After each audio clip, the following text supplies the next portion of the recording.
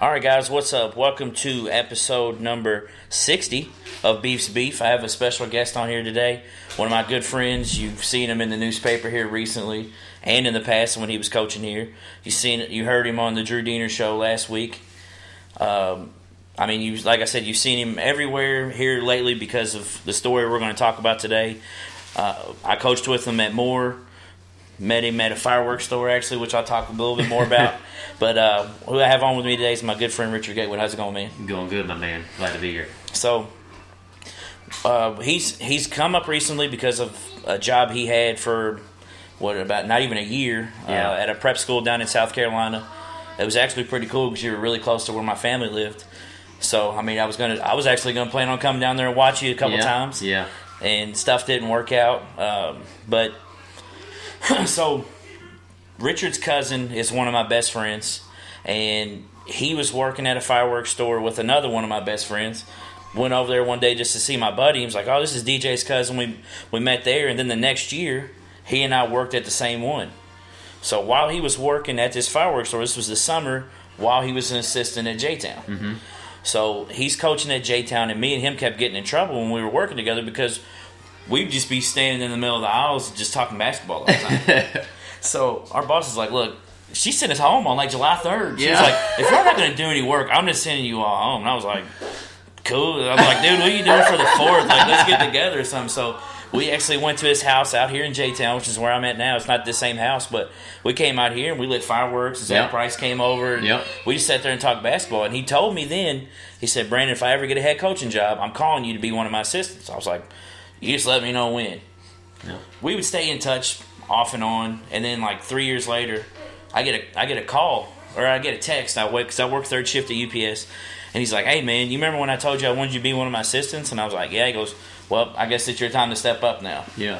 I said, "Oh." I wasn't expecting it to happen that fast. And I was like, let me get back to you tomorrow." He said, "Cool, job's yours until you tell me it's not." I said, "All right." So I called him the next day. I talked to a couple of people, and they're like, "Why are you even asking this? Like, this is what you wanted to do." Yeah. And I was like, "All right, cool." So I called him. I was like, "All right, man." He's like, "All right, cool. Come and see me tomorrow." So we went up there and went through all that stuff, and I was the head of 6th grade coach, and I was assistant on every other level. Mm-hmm. And guys, when I tell you this, I'm not just pumping this guy up. This dude has the best scouting ability of anybody I've ever been around.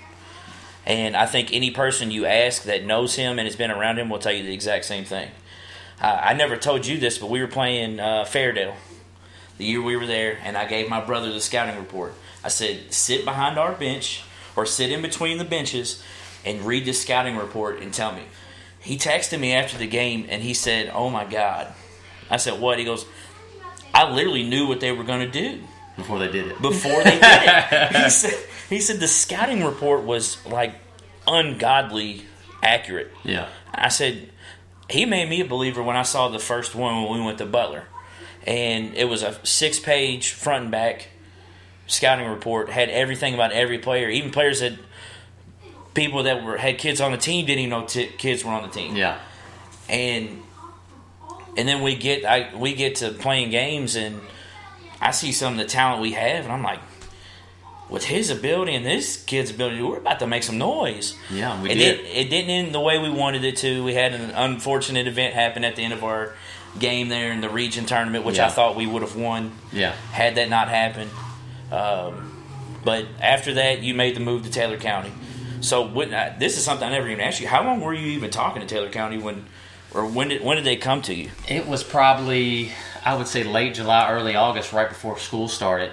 It kind of kept leading because their coach at the time hadn't resigned yet, but was going to, and we kept getting told that it was going to happen. It was happening, so we kept waiting, and then school finally happened, and I got contacted by them, and I went down there and interviewed, met with the superintendent and the principal, and was sold immediately. Just simple fact because they were like the current AD now at Moore, Tim Gentry, who's all about athletics. They know that not just basketball, football, every sport, no matter what sport you are good in, it can drive the school.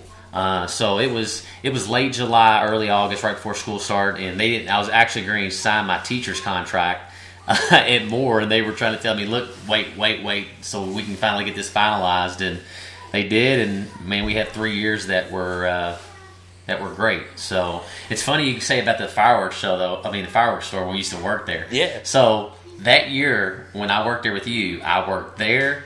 I was subbing before then. I used to clean a dialysis center at night. Oh, man. And then I was coaching summer league basketball.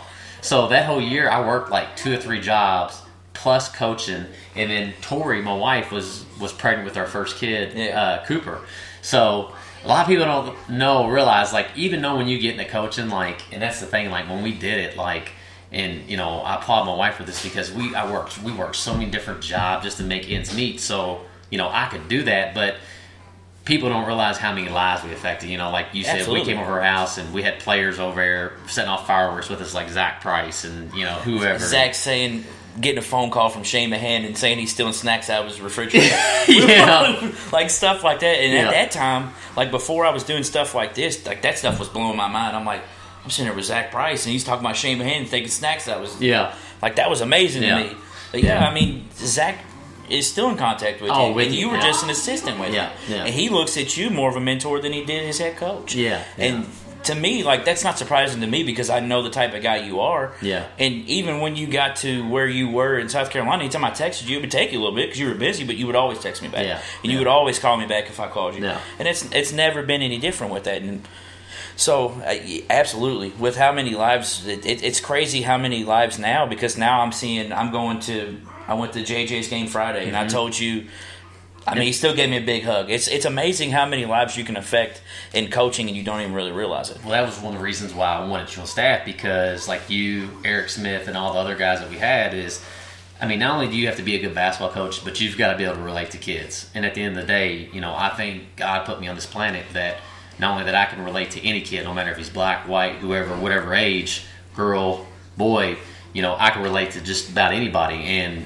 you know, that was one reason why we hired you, and that's the thing. You impacted JJ's life when he was in the 6th grade. So now he's a senior in high school. He's one of the best football players in the country, and you show up on the sideline, and he's yelling at you during the game. You know? So I go to his game. I got to tell this story because I told you. So I go to his game Saturday or Friday. It's his second game that I've been to. I went to their second game of the season against Collins, and I was like, oh, it's their senior night. They have the quarterback I coached. He's actually a junior this year. He actually played up as a 5th grader. And that kid was a stud. Yep. And then I had Larry Johnson, who's a running back, who was a senior, and then J.J. Weaver, which, if you listen to me and you're from this area, you know who J.J. Weaver is. He's one of the top-rated recruits in the city for football, offers from every school you can think of, pretty much, other than Alabama. The thing is funny about that, let me tell this quick story. So I remember when he first got here and I gave you the job, and I call you and I said, dude, you're not going to believe this. And you're like, what? I'm like, there's a 6'3", 6'4", 6th grader in our school right now, and you're like, no, you're lying. No. And I'll never forget, like, and that was the first year I was a head coach, so, you know, I was heavily involved in the middle school program because I wanted certain guys, like, hired you, Trayshawn, and everybody, and, you know, I remember walking down the hall, and he was a head taller than the teachers, and I was like, oh my gosh, now I got to see his birth certificates. Well, it was funny because the kids come to me and they're like, I don't want to tell too much of the story because I haven't told you this, but I'm going to his commitment and I have an interview with him right after he's in his commitment. Oh, awesome. So I won't tell the full story about it, but the kids came to me and were like, Coach, we got a new kid. And I was like, all right, his son come to practice tomorrow. And when he walked in, if you could have seen my face, I was like, what? What people don't realize is when y'all used to play games and just buzz people, they'd be parents screaming, let me see his birth certificate. I'm like, just let him hear you talk. So mad. Yeah, just having him talk, he sounded like Earl Clark, man. Earl Clark 6'8", just have the smallest voice in the world. And the thing is, so I went to his game Saturday, and like I said, Larry Johnson's a running back. I'm telling you, I don't think I have any coaches listening to this, but the fact that so many people are sleeping on that kid blows my mind. Yeah. Because that kid works hard. Mm-hmm. You got to see him for one, because... Oh, it's been years since I've seen him, yeah. I'm telling you, he still looks exactly the same in the face, but you would not recognize him other than that kid is stout. Yeah. And he's like a bowling ball. He just bowls right through people. He ran a 32 and a 24-yard touchdown the other day. Yeah. So I'm standing there on the sideline with Gentry, the guy you were just talking about, and JJ sees me, and they're up 22-0 in the first quarter, so they're feeling good. And he's like, fat boy. And I was like, it's good to see you too, JJ. I want you to pay attention to the game. But, I mean, that's just, he's always been a jokester. I mean, I used to take him home after practice and stuff too and come back to our practice and coach that. And then I was actually the one that convinced him to stand more. Yeah. I mean, I don't know if he'll give me credit for that, but I went and spoke to his parents. You were like, you got to keep him here. Like, because everybody was coming after him. Oh, without a doubt. He was in 6th grade, and everyone's like, oh, we just need to get him in a couple years. I went to his parents and was just like, look, you got to keep him here. Like, if you're good enough, they'll find you. Yeah. And so after the game was over, he's doing an interview, and I waited out there on the field with him. He came and gave me a big hug and stuff. Just still the same kid. Yep. So back to what we were saying, though. So you go to Taylor County, and you get pretty much immediate success. I mean, you have, well, at that point, you had 3 fantastic players, and then the next year you got another one. Yep. Three fantastic players. You had David Sloan, Quentin Gooden, Ezra Oliver. Then the next year you had a transfer, Brandon Berry. Yep. And you guys went to the Sweet 16. First time in 32 years in that school. Yep. Explain what that was like. I'm not a Kentucky fan, but still being able to play in Rupp. I mean, man, it's a surreal thing. You really don't realize it till you get there. And we try to tell our guys, like, you know, because we practice for the whole week on a college floor because you're playing on a college floor, so it's 94 feet. High school is 84. But you think, 10 feet, 5 feet on each side, it's not that big of a difference. Well, trust me, when you get up and run and play fast the way we do, it makes a difference. Absolutely. So, and then being in the open arena, there's no way to duplicate that, to prepare for it, because it's so open. You know, you can't just explain it till you practice in that situation over and over again. So it was definitely, man, it was awesome. It's why Kentucky State high school basketball is one of a kind, just like in Indiana. You know, obviously we don't have classes like Indiana, but they do play it at Rupp. And then to go back-to-back was just awesome. You know, it was the first time in school history. You know, that's a basketball-driven tradition school down there. They love their basketball. They were great to me and my family. I mean, they've got over 25 1,000-point scorers, I think. Quentin named the new gym, the new court after him. So, I mean, it was unbelievable. You know, just to experience and not have all the support throughout the success that we had. Absolutely. I just remember when you told me Clem Haskins was from there, you were like, yeah, as soon as I got the job, he invited me over for dinner. And I was like, that's dope. I was more worried about my kids breaking something because, I mean, we went down this little man cave and it was unreal. And we just talked basketball, and then it became a weekly thing. You know, we would go get breakfast and I would just pick his brain. I mean, the guy's coached at a high level, and you go in his basement and it does no justice. I mean, he's got Shaquille O'Neal's shoes sitting there signed from when he coached him in the Olympics. He's got something from Barkley. He's got something from Jordan. Then he's got all the accolades, you know. And, you know, to have a guy like that, you know, and then share his personal stories, you know, because when he went there, I think it was 63, you know, there wasn't a lot of black kids at Taylor County. So he was the first one. For people that aren't familiar, that's out in the front steps for I don't know how long. I think he said something like 2 weeks or something, and, you know, they wouldn't let him in. And then because his mom and dad wanted him, you know, academically to get the best, you know, education that he could, and man, if you ever get a chance to read his book, man, it's unbelievable. But yeah, man, it was so cool because I would just pick his brain, and then, you know, we would have a big game, you know, like the first year we won the regionals, and I would just say, hey, you know, any advice that you got, how to keep the players, he said, you know, just keep it simple like you've been doing, don't change too much, tweak a little bit, you know, and just, you know, try to keep their mind on the go. And, you know, he actually came in and gave us a pregame speech the first time we won it, and then the second time when we were in the regional final, he came in and gave a pregame speech, and man, you know, it was kind of like one of those things where I just stepped back and I let him go, and our dudes were ready to go. So was it planned, or was he just like, he'd come to you for the game like, hey, I'm going to talk to the team? Well, we kind of said something to him, was like, you know, we'd like for you to come, and he was like, I don't know if I'll be able to get there early enough or not, but come find out, he came in, and I was like, it's on you. You know, we went over our normal duties, you know, our scouting report, we're going through hot closeouts and how to guard them and what to look for, and you know, then he goes through his spiel, and, you know, I didn't really say much. I mean, what do you say after that's over? You know, you just kind of, you know, hey, let's go out here and do something that's never been done in school history. So, yeah, man, it was totally awesome. You know, the 3 years down there, and just the experience, and, you know, the crowds. And that's why I tell people, like, you know, I coached on the prep level, and we probably played in front of 100 Division I coaches, but not one time did we have a home court advantage like we did when you play high school, and especially when I was at Taylor County. Just simple fact, I mean, it doesn't matter who we played, even if it was a district foe and they didn't have a great record, there would still be 2,000 plus people in the stands. Yeah. You know, and that's the, as a player, you want to play in those type of games. As a coach, you want to coach in those type of games. You know, and it was definitely, man, something that, you know, I'll never forget. And so, when you did the talks come from them pretty much during this, like, end of the season, or was it just like you were, no, I'm all in on this? If they called you, you were like, no, I'm all in on this right now. If you want to talk to me about this after the season, or had they been in contact with you during the season? Well, I got job offers. The second year I was there, I got offered a private school job in Florida, Jacksonville, and me and my wife were gonna fly down there. We were gonna take the kids. We actually were gonna have David go with us, and we sit down as a family, talked about it, and was like, you know what, we're gonna do big things here. We're just gonna tell them no. They were actually gonna fly us down to see everything, and you know, it was one of those situations where we're like, let's stay where we're at right now, you know. And then the following year with the prep school thing, you know, every open job that came open in the Louisville area, my name would float around. And it was one of those things where it got kind of old, but I was always told by college coaches that, you know, you do a very good job because, you know, your attention to detail, obviously, with scouting. But when I first got into coaching, I got to watch about 10 different Division I practices from low major to high major. So basically what I did was I got the film, I got the practice plans, and I kind of just put my own emphasis and stole different things from each practice. And that's why, you know, when you've been in my practices, and that was the first year I was a head coach, everything is timed, everything is done to a T, and if you don't get it by the end of the week, we're moving on. And, you know, I go to high school practice today, and they're spending 25 minutes on a drill, and I'm like, dude, y'all are wasting time. Like, you should do 10 minutes with that drill, and if they ain't got it by the end of the week, you're moving on. Yeah. You know, plain and simple. So I was able to take everything from the different programs and put it in my own perspective.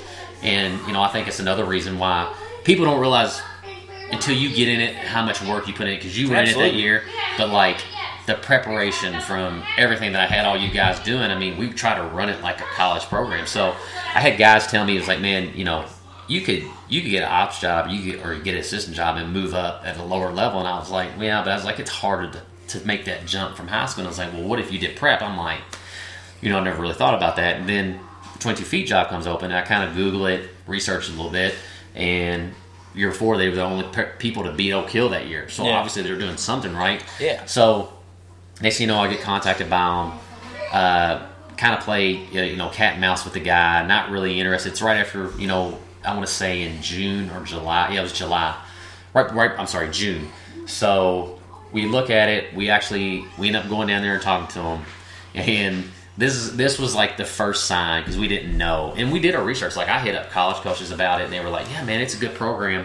And looking back now, like I told Drew, you know, it was one of those things where, they were just hoping I'd go there because they know, all right, if I don't have rules where I can't recruit, like, and that's legitimate, and I can go out and recruit and get kids, they know I'm going to get studs. Absolutely. And they were looking at it as I can benefit them. So I thought a couple of those coaches, which, you know, I'm not going to name, but, you know, if I ever get another player, you can bet I'll never send them that player. Yeah. But looking back now, when we went down there the first time, we drove down.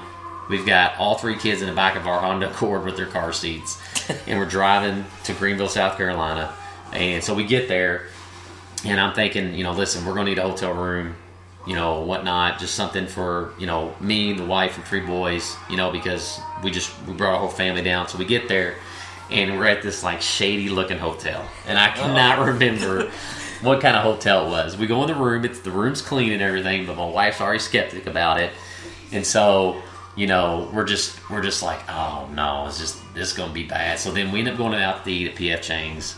And the wife at the time, the owner's wife, me and my wife both kind of liked, but my wife caught it right away about the owner, like how he was just kind of like a shady shyster kind of guy, which he's a salesman. I mean, obviously most prep school owners are. So we go through the whole spew. You know, he's telling us this. Next day, I'm going to take you to show you where we practice at now. This, and this. So he takes us to where they practiced last year. We see the housing that they lived in. And the thing was, the house that they lived in at the time when I went to go visit, I mean, it was like a 5,500 square foot house. I mean, it was huge. There was bunk beds. I mean, there's probably too many kids living in it, but I mean, it was huge. And then they had 2 more houses just like it. So it was actually the living at the time when it was there was not bad, you know. And then I asked him, you know, who's the cook? And then he says his wife. And I'm like, okay, is she a good cook? You know, she's making the meals every day. Yeah. If you're making meals for 30, 40 kids, you got to be a decent cook at the end of the day, Absolutely. you know. So we're asking all these questions, and, you know, I'm more worried about insurance, money, the pay, and whatnot. And so we talk to him, talk it over, see everything that they had last year, drive back. So he offers me the job, but like way below the pay I was wanting. And I was like, you know, let me give me a day to talk to my wife. Knew I wasn't going to take it at the time, and was like, listen, appreciate the offer, but I'm gonna stay where I'm at. I've got a good job at Taylor County. My wife's got a good job down there also. We're doing a week and a half. He doubles his offer, and now it's like, oh, okay. And then he's got a contract. So we had a friend of ours here look over the contract. It's after it looked legit, and he was like, it looks legit. He said the only thing that scared him at the time was the bankruptcy clause. Basically, if they had to file for bankruptcy, like there was nothing money that would be owed to me. He was like, that's the only thing that scares me. But he was like, they've been around, obviously, and he's like, if you do your research, you know, and he's like, me knowing you, you know, you're going to have success no matter where you go. You know, hey, you can make that jump to college. And so, you know, we thought about it, prayed about it, and at the time, you know, my mind was on getting to college. If I go down there for 2 or 3 years and kill it and do extremely well and qualify kids, you know, I can make that jump. You know, there's been other coaches that's done that at other prep schools. So we ended up accepting it. We ended up going down there. I think it was right after Summer League ball, so it was during the dead period. Right before the dead period, I resigned, and it was by far one of the hardest things I've ever did since when I left Moore. You know, the thing about it when I left Moore was the kids knew I wasn't leaving because of them. And you know that, and you know, Gentry there now knows that, because now they've got, you know, a principal that loves athletics. They got one of the best athletic directors around in Tim, and you know, it wasn't about them at the time. It was, you know, it was other things we had to deal with. So, but when I left Taylor County, it was like, it was so tough because my kids were in a great school system. You know, we had an enormous amount of success. We were going to be good again next year. So, you know, and when I gave that speech, man, it was just super tough. So, How did that? I mean, do you remember it? How did that kind of go? We had some kids crying. You know, I mean, you know, some that were just devastated because, you know, I mean, you know how I am with kids. You know, when your kid plays for me, I love them like they're my own, and you know, we kind of develop a relationship where, you know, that'll last a lifetime. So it was definitely definitely tough, and you know, I still have a relationship with a lot of those kids. You know, I was so happy the year that I was gone, they won the regional title, because they still had a good team coming back, and everybody was kind of doubting them. And when they won it all, you know, I told them about Ezra Oliver. You know, I was like, man, you can't teach what the big games he's played in. And when they won it, man, I was not surprised, because he's played in big time games, he's made big time plays, and you know, it was one of those situations where I was not surprised at all. So leaving there, you finally take the contract. So how long after you said, okay, yeah, I'll do it? How long did you take before you left to go down there, or did you go down immediately? Well, I had to go down in July, start recruiting, because all the prep stuff was new to me. See, because last year's team it was a mix of high school and post-grad kids, but this year he wanted nothing but high school kids. So started out, he wanted 3 teams. He wanted a developmental team of high school kids, of younger kids, which is understandable. He wanted the national high school team, which is the one that I coached, and then he wanted a post-grad team also with 5th-year kids. So basically, when I get down there, we end up having, you know, 4 teams, and I'm out in July recruiting. You know, my wife's packing up the house here. We're trying to figure out things how to get down there, and I'm on the road recruiting. I was in Atlanta at the Under Armour Finals, and the Peace Jam was going on, and then we were in Spartanburg for the Adidas Finals, and then we were in Orlando for the AAU Nationals. And then my buddy John Carey used to be the assistant at Moore here. He made the jump and come down there and to help me out. So he was on the road recruiting with me also. And so there for about 2 or 3 weeks straight, you know, she was at home trying to get everything ready. We were trying to find a house. Well, when I first kind of figured out this wasn't a good situation, in my contract, it specifically stated that I would get housing taken care of, or $1,000 towards, you know, whatever. Any housing. Yeah. So I'm sitting there thinking, it might be hard to find a house right now. Just in fact, this time, I'll do a 3-bedroom apartment, something that was just clean and, that was close to where I needed to be and go. So we get down there, and next thing you know, we're looking at trailers. And I'm like, Mike, there's nothing in my contract. That's our owner's name. I was like, Mike, there's nothing in our contract that says something about a double wide. Now, I'm not trying to sound snotty or nothing, you know what I'm saying? But I've got 3 kids. I've got a wife. We actually had dogs at the time, too. And I'm like, a double wide trailer is not going to do it. This is not what it says in my contract.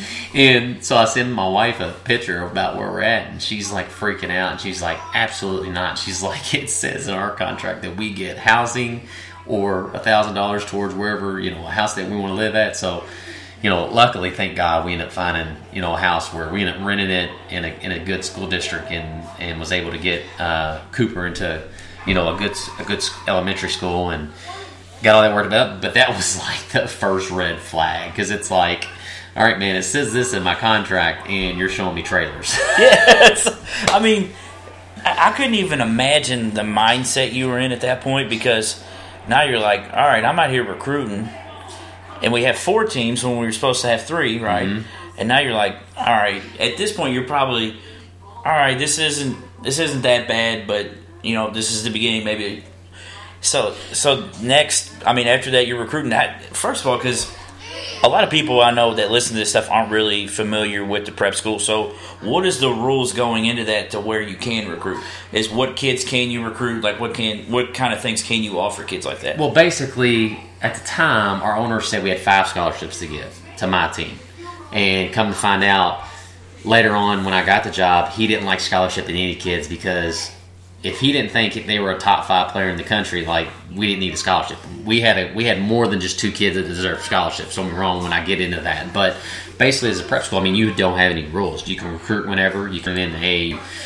Now, here's the difference between prep schools that are popping up in different places. Obviously, you've seen the thing what happened with One Nation today, or the Nation Prep in Florida with the coach. That soundbite you showed me? Yeah. If you haven't seen that, I'll retweet it on my page. Listen to what this guy says to this kid.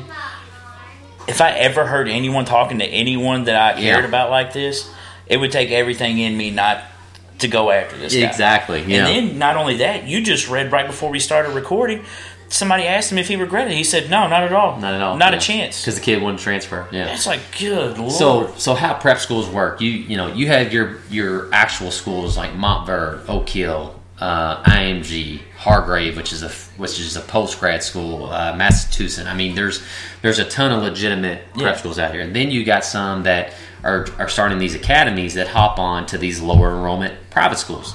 So, for instance, the private school that we went through in South Carolina was called Anderson, South Carolina. It was called Anderson Christian. So basically, I would say there was probably 150 kids in the total school. It was right around $6,500 tuition. Good school academically, but very low enrollment. Kind of like Portland Christian. Exactly. Yeah. So basically what they're doing is these prep schools are going to these schools and saying, hey, I can bring you 10 paying kids, or I can bring you 20 paying kids. Into a private school that's struggling with enrollment and tuition, if they can bring that, and there are some schools that do, that come through on what they say, and, there's a couple of them that are legitimate, but majority of them, for instance, don't come through with it, and the next thing you know, either the school closes, or they move to a different school, or they move back to a certain school. So that's how some of these prep schools or these academies are popping up everywhere. And here's the thing, 99.99% of these academies that are popping up, it is almost impossible to make money off of them, because at the time when I got done with this job, me and my assistant was thinking about starting our own, and we budgeted like everything out to a T. I mean, from food on a daily basis to a house, because we were legitimately thinking about doing our own, and we came up, it was like $252,000 is what it would cost to legitimately run and that's a year. That's 1 year, yeah. So my thing is, it's like, and we look at it, and it's like, there's no money to be made. Now, if I went to Portland Christian and said, hey, let's scrap, your regular high school team because they're not very good. Let's start a prep team. We're not going to compete for KHSA state championship, but we're still going to play teams in the area, but we're going to compete on a national level, and we'll still keep some of your kids you have. Now, that would be legitimate. But now if I go to Portland Christian and say, hey, I'm going to call myself Bluegrass Prep, And I started, and then I don't use any of your kids, but, I say I'm going to bring 10 tuition, and I bring 2. That's kind of like what's happening around the country. And these things are popping up everywhere. I mean, there's probably 30 of them in Florida, if not more now. I mean, obviously what you just said, that's where that just happened, was in Florida. Yeah. So, we got the one here. Yeah, I've got the one here. And that's, that one is recently switched schools, and I know the guy that runs it, and they just added a post-grad program. So, and I've known Jeremy for a while, so we'll see if that one continues to go. It's just so hard, man, because it's a lot of money. People don't realize that that's going into it at the end of the day, So, but, yeah, we get down there, we're recruiting, and then basically in my contract it states anything that I do recruiting I get reimbursed for. So food, travel, anything. Which gas, is like everything. any business. I mean, they do that where I recruit for my job. I pay for my plane ticket, I pay for my hotel, and then when I get back, you keep all your receipts, you send in the paperwork, and then they approve it and they give you the money back. So basically, dude, I mean, when I say I had an envelope, I mean super duper thick of receipts. Yeah. He told me, he was like, gas, everything. So I did. So recruiting gets done. We end up having like a couple more kids visit. Well, we end up having 42 kids with 4 teams.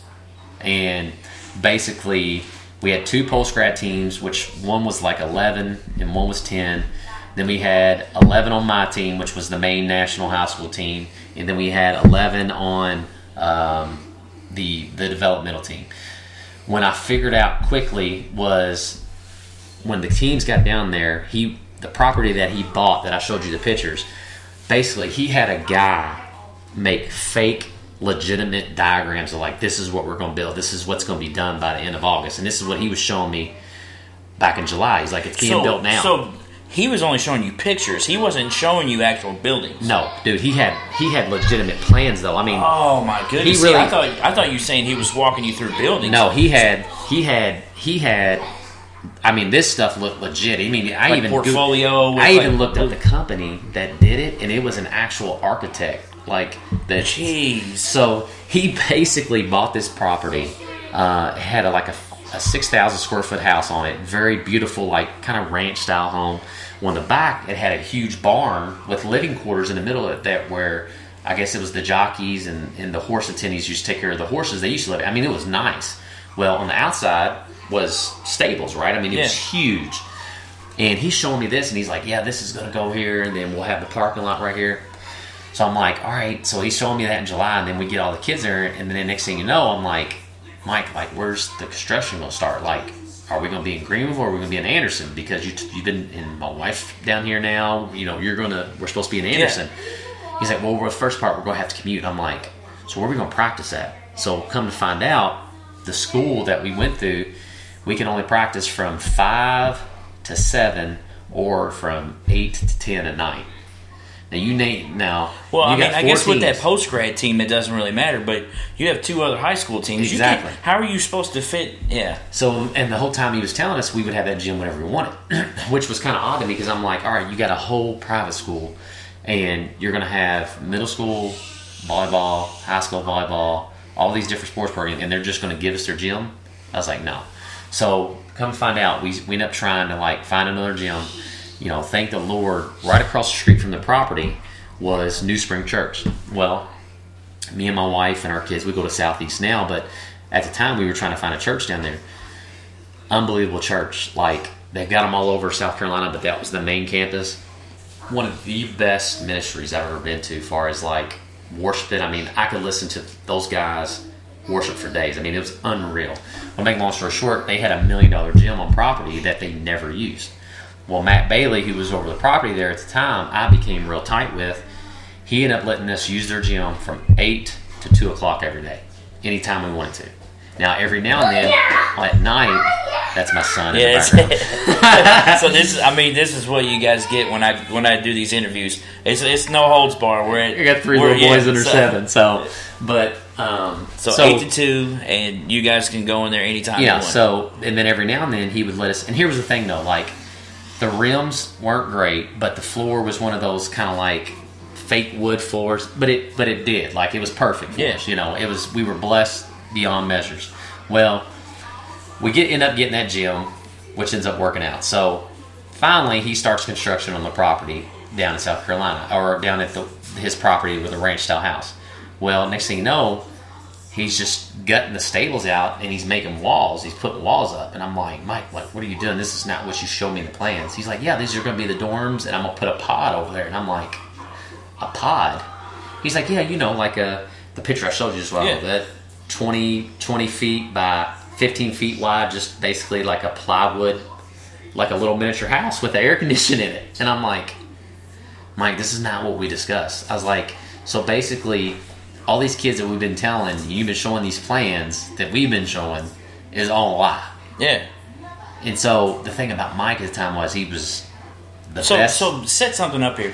This guy's from a different country. He's from the Netherlands, yes. So does he have an accent? Does he... English accent, but he's from the Netherlands, yes. Okay. Yeah. So he's got an accent.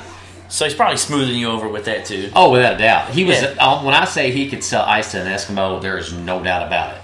So, I mean, he's selling you all this stuff, and you're just like, okay. And you're hearing stuff from college coaches. There's no reason for you not to believe this stuff. I'm tracking in front of me, too, that was signed. Yeah, so it's like I can't wait to get into the rest of this because it's like this is already starting good.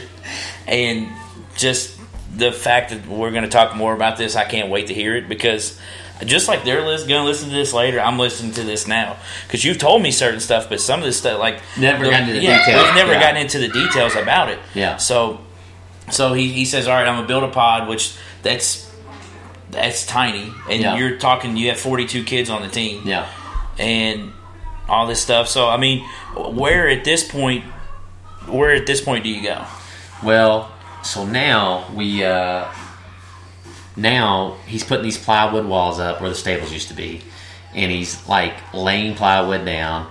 He's putting carpet down, and I'm like, so the dorms all along were going to be the stables. He's like, yeah, the money. I'm sitting there thinking, well, here's the thing. We've got 42 kids, right? Of the 42, there's only 2 getting scholarship. And so one it's of those, 40 kids paying tuition. And here's the thing. On average, the tuition that was getting paid from these kids were anywhere from $7,000 to $8,000 to $22,000. Jeez. Here's the kicker.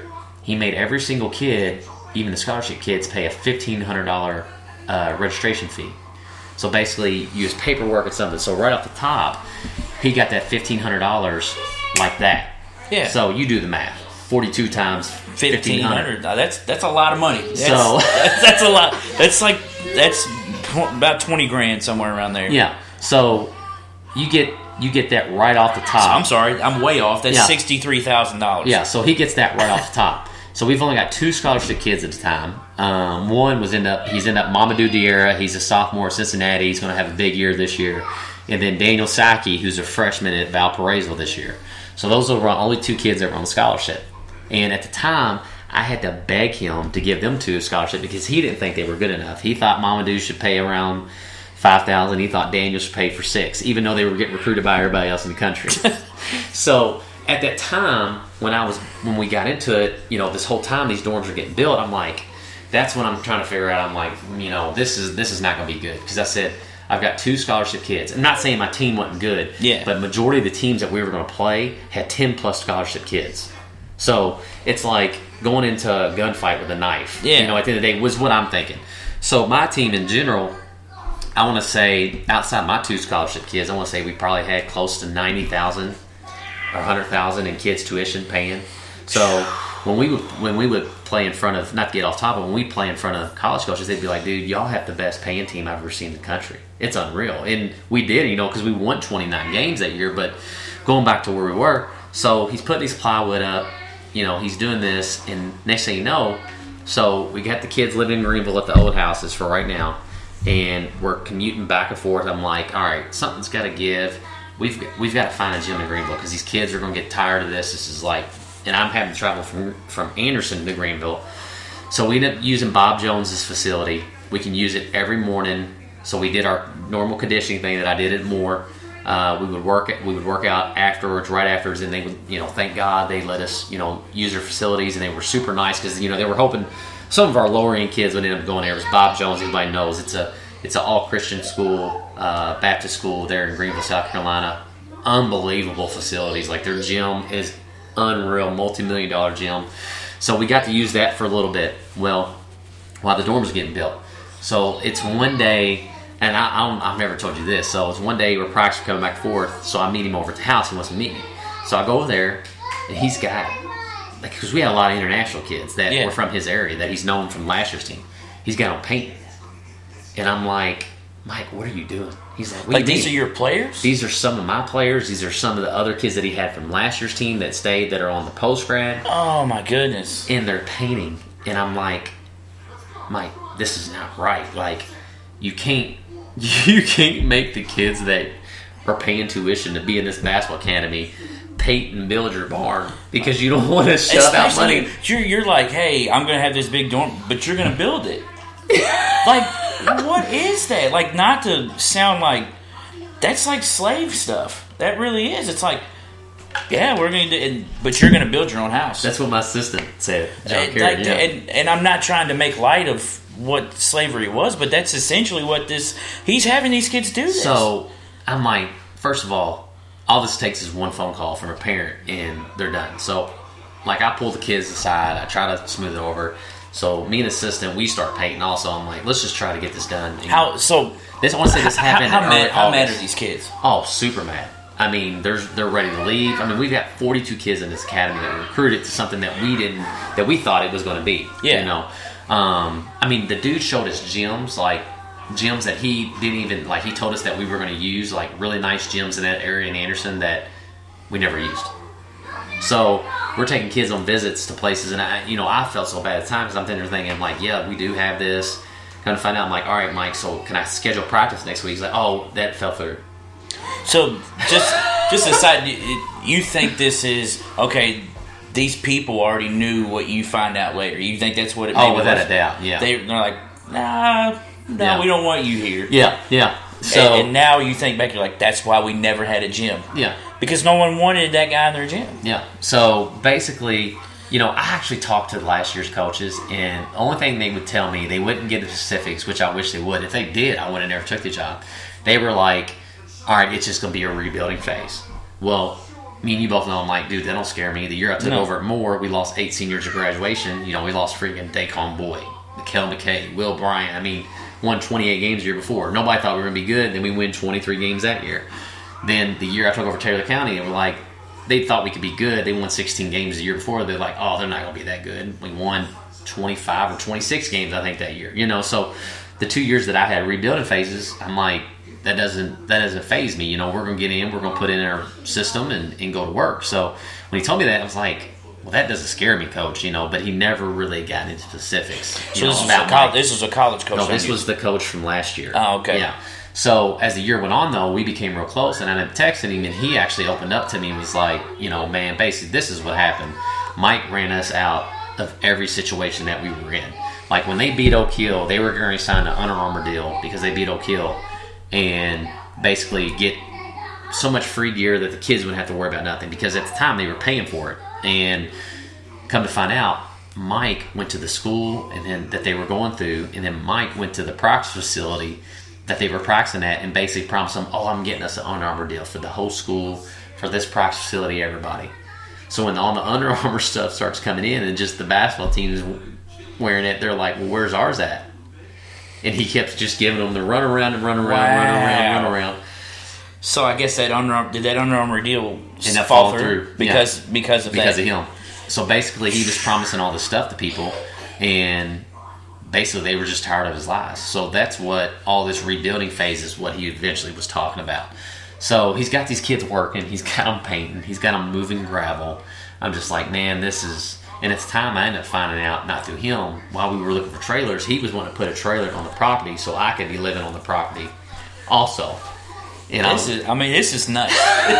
this is nuts. We're only touching the surface, and this is already like, you were absolutely 100% right when you told Drew Diener, man, I could write a book on this stuff. Because this is already, we're 44 minutes in, and you've already touched way more than you touched in the article or on the radio, and we haven't even gotten to probably anywhere close to the good stuff. So in my contract, it basically stated full health, dental, vision for me and my whole family. So we get down there, and that's the first thing. You know how if you have kids, they get sick. So Absolutely. We're down there in August. We have kids who have allergies. They get sick. constantly hitting Mike up, what's the insurance, what's the insurance? So my wife ends up getting taken care of. Come to find out, he lies to the insurance agency or the government or something about how much money we're getting paid. So basically, we get put on like government insurance. Wow. So basically, it's nothing that was said in our contract to the point where everything's taken care of. And that was like the first strike with my wife, because at the end of the day, our kids come first, and it's like, dude, this specifically stated in our contract. We get this insurance through this insurance company, and that's definitely not. So then there's a lot of money that had to come out of our pocket. Then the next one was all three of our kids would go to the private school that our kids or so kids go to, Anderson Christian. Okay. Come to find out, he kept this run around. Oh, they're on the waiting list. They're supposed to have enrollment, blah, blah, blah. So my family's down there. It's like mid-August, and school's going to start. I'm like, Mike, what's going on? Come to find out, he never talked to the dean about it. So good thing that we were still able to get Cooper. At the time, he was, kindergarten. We were getting in one of the, it's called North Point, grade school down there, not too far away from, it was in between kind of Anderson and Clemson, and we was able to get him in it. But it's like, it was just one thing after another, and that's when I was kind of realizing, I was like, oh gosh, I was like, this is the type of situation where I'm not even going to be able to focus on basketball stuff. You know what I'm saying? It's like I'm dealing with, you got kids painting houses, moving in gravel. None of the dorms are coming through. What's crazy is, not to jump ahead, but I talked to you about 2 or 3 weeks before the Louisville Clemson game in 2016. Yep. Because I was like, hey man, I'm thinking about coming down there, and you're like, oh yeah, I got tickets, I'm going. I was like, all right, cool. If I come down there, I'll stay with my family, but we got to meet up. You're like, yeah. Nothing at that point really seemed like anything was wrong. And it's crazy because I'll touch on it at the end, but I talked to you again, and I was like, this is totally different than the Richard I talked to last time. Yeah, and we were, and at the time, I think it was they played November? September, yeah. So, it was like a domino thing. So then... it was October, it was the beginning of October. Yeah, so now we're in late September. I still haven't got reimbursed for recruiting in July. Wow. So it keeps just giving me a runaround. So I'm emailing his accountant friend who he's in partner with, hey, just make sure you got the receipts, just following up like I always do. And at the time, it's hard because I've got 4 teams to look after, especially the own, and then got my kids, and it's like trying to keep up with it, so you kind of lose track of it. And then come to find out, it was like November. I was just like, this dude's not going to give us our money back. And me and John, my assistant, started figuring out, and our other assistants, our post-grad coaches, who were awesome also, by the way, was like, dude, like, this dude's just like trying to grab as much money. So did he hire these other coaches separate from you? Yeah, so Mike Alexander, who's one of the best trainers in that area, he coaches with South Carolina Raptors. Dude, they don't have a shoe deal, but if you ever watch them in the AU circuit, they play hard, and Mike's one of the best trainers I've ever been around. And he was one of the post-grad coaches. Well, then, we actually had some coaches leave. Let me get to that. So, the living quarters that was in, he put in their contracts for the assistant coaches and the post-grad coaches, because we only had 2 other coaches that commuted. So, John Carey, who moved down there with me, and then Mike Alexander, who lived in Greenville. We had 3 other coaches show up. Alex Moe, who recently played Division II ball, who's an assistant now at Piper, yeah. And then we had Josh Alexander, who's really good coach also, who coached high school in the North Carolina area. And then I can't remember Thad's last name, but Thad was at a prep school in Florida. So he hired those 3 also. And he was going to split 2 of the post-grads up, and he thought, I was like, well, you got to give Mike one, because Mike's a really good coach, he's a good trainer, and you can figure out whoever you want for the other one. So he ends up giving it to Josh Alexander, who also did a good job with the other post-grad. Well, Thad kind of floated, but when Thad got there, they were all told that they would be living in apartments in their contract. Now they're living in the middle of a barn, in the living quarters. So there's like this huge bunk bed. It was a pretty cool bunk bed. If me and you were a kid or in college, we'd be like, oh yeah, we're good. And they made it work. So there's this huge bunk bed room, 1 bathroom next to that. And the living quarters weren't bad. Heck, they were nicer than where the players stayed. Then there was another room in the back right, which was really nice, where one of the other coaches, and then later on in February, which we'll get to, he brought in another coach from Spain, because Thad ends up leaving because there's like this closet, and he tried to turn it into a room. And basically, if you all could see how small the closet he's measuring with his arms right now. So imagine like you taking like a twin bed and like just making the room a little bit bigger, but like really tall.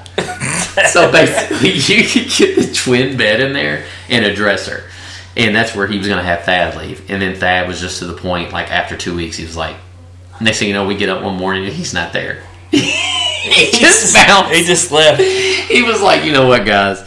And we ended up keeping up with him, but he was just like, there's no way.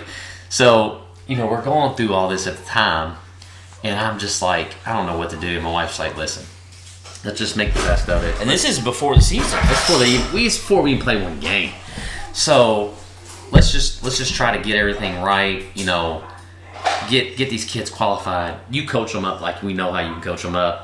Help out with the other teams when you can, and do what we can. So now we've got our transportation. Let me get to that. So we had one 16-passenger van. Okay.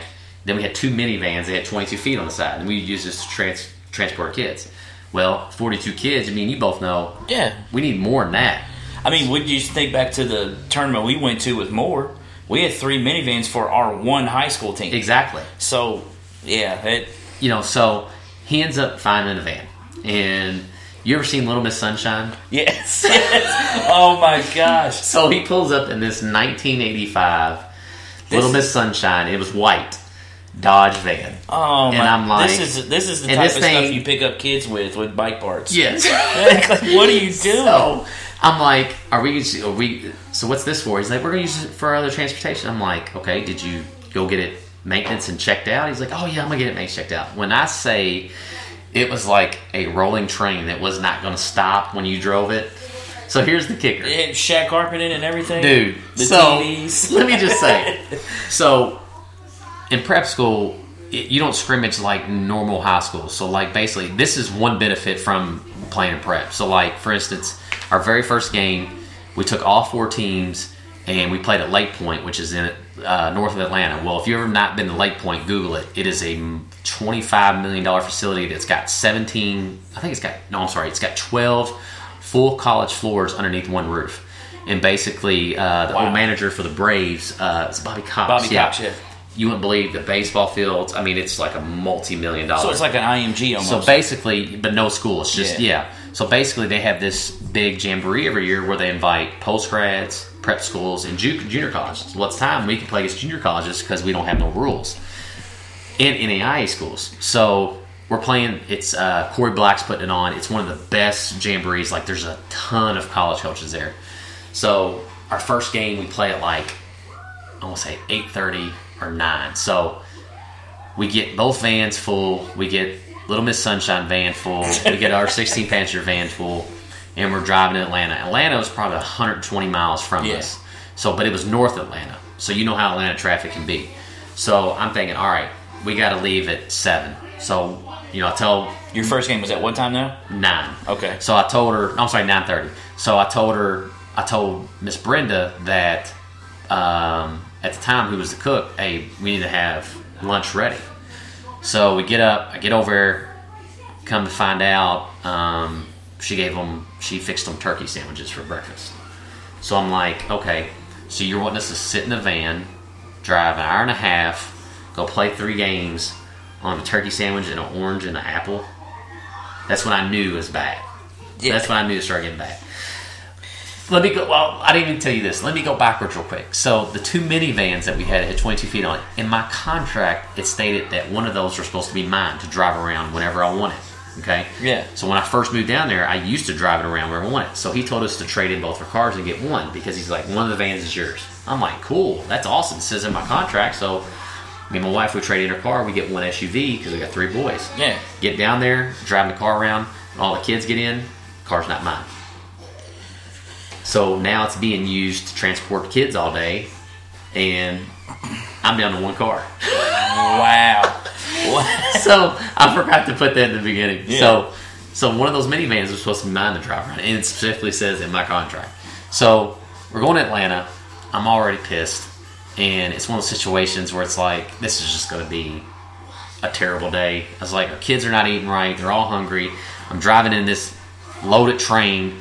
Here's the thing: we're on the highway, and I'm like, all right, speed, and I'm not trying to go underneath it, but at the same time, I'm going 70, and I'm like, dude, if this dude hits on his brakes, I don't know what's going to happen. And I got them all in the back, and I'm driving the little Miss Sunshine van because I'm a good driver. I'm like, listen, I'll take it because I've drove some bad vehicles before, long distance. I can handle it.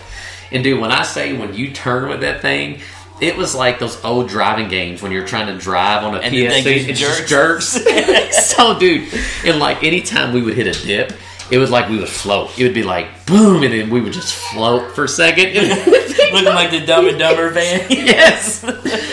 So we get there, and some of these colleges are getting out nice vans and buses, and here we come in Little Miss Sunshine van. We've got all these Division I recruits, and it's hilarious because we're getting out, and we got like Mamadou Diarra, who's at Cincinnati, 6'10". I had a 7'4" kid get out. We got all these good players, and it's. I mean, that's what I try to tell people. They have no idea what went on. So we go there. Every team got better that day. I know our team won all 3 games. I mean, there's probably 100 college coaches from every level there. That was just one of the instances, like for instance, like with the food stuff, turkey sandwiches for breakfast. Heck, me and you wouldn't want to eat a turkey sandwich for breakfast. I mean, and that was just the start of it. And what come to find out was he was like trying to collect money and not spend as much money as possible, even though he had it. And what we couldn't figure out the whole time was when we added up all the tuition, I want to say it was close to $300,000 or $400,000 is what he had coming in. Well, after we played in that JUCO jam in early October, we started seeing kids leaving, and basically they pulled me aside, just like any of our other kids. Was like, Coach, I can't do this. This is not what. I was like, dude, I'm going through the same thing, because we were open about it with them too. It's like, listen, I'm going through it too. He's late paying me every month. Next thing you know, October, like my pay wasn't the same it was in September. So I'm like, Mike, this is not what we agreed upon. He's like, oh, we have to take some extra taxes out. Like I would be like, oh, okay, that's fine. I'm like, no. Like, this is what it says in my contract. So I'll go back. He would give me whatever extra amount it was and still be short. So, it was man, at that time, I think it was out in November, I was like, man, this is bad. This is not good. So this is before we still even played the game. You still haven't even played a real game. You just played in that jamboree. And our first game was October, I'll say it was a day or two before Halloween. So this is how funny it is. We play our first game, right? We're playing Orangeburg Prep, okay? Orangeburg is if you don't know, is in Columbia, South Carolina. Well, I Google them, and you know how I am. I'm like, man, I can't find anything about this team. I'm trying to find film. I can't find nothing. There's nothing on there. So they show up, and I'm not lying to you, Brandon. It looked like some of these dudes were 23, 22, grown men. I'm talking about huge. And here's the thing. They're playing 2 games. They're playing our developmental team first. I'm sitting there thinking, oh, my gosh, they're going to kill them, right? And then they're going to play us. I mean, these are grown men. They're, like, dunking in warm-ups. And I'm like, these dudes look like... It reminds me of bench warmers. Where that's like, I am 12. Yes. That's just like where my mind keeps going. So they've got blue T-shirts on with white numbers on the back. Dude, I can't remember what coaches there at the time, but we've got Division I coaches in the crowd. It was our first game, so we had kids from the school. I mean, it was packed. And I'm like, oh my gosh, like, what's going to happen? Is this dude going to pull out a cheeseburger on the bench and eat it during it? So get the game. So our developmental team ends up beating them. And we come to find out, the guy was like, no, we're playing both games. We don't have 2 teams. I'm like, are you freaking kidding me? So the team that just beat them, we would beat by like 40. We score 155 points. Oh my! One of our kids scored, I think it was Max Hoekstra, who ended up signing with American. I don't want to say he had 50... I can't remember what he had, but Twitter blew up that night. He had like 55. He caught fire. He hit like 14 threes. He was a great shooter. Like Klay Thompson. And if his heels clicked the ground, I mean, it was good. So basically, I was just like, oh my gosh, if this is what it's going to be like all year, because we were a part of the Grind Session, which you probably heard of, which is a prep school league, which is a really good league. But I was just like, man, is this what every one of our games is going to be like? We're going to show up and we're going to be playing, whoever from wherever. So who else is a part of a Grind Session? Well, some notable schools. Aspire, who's here in Louisville, Victory Rock Prep, who won it last year, is in Florida. Hillcrest Prep is where DeAndre Ayton went.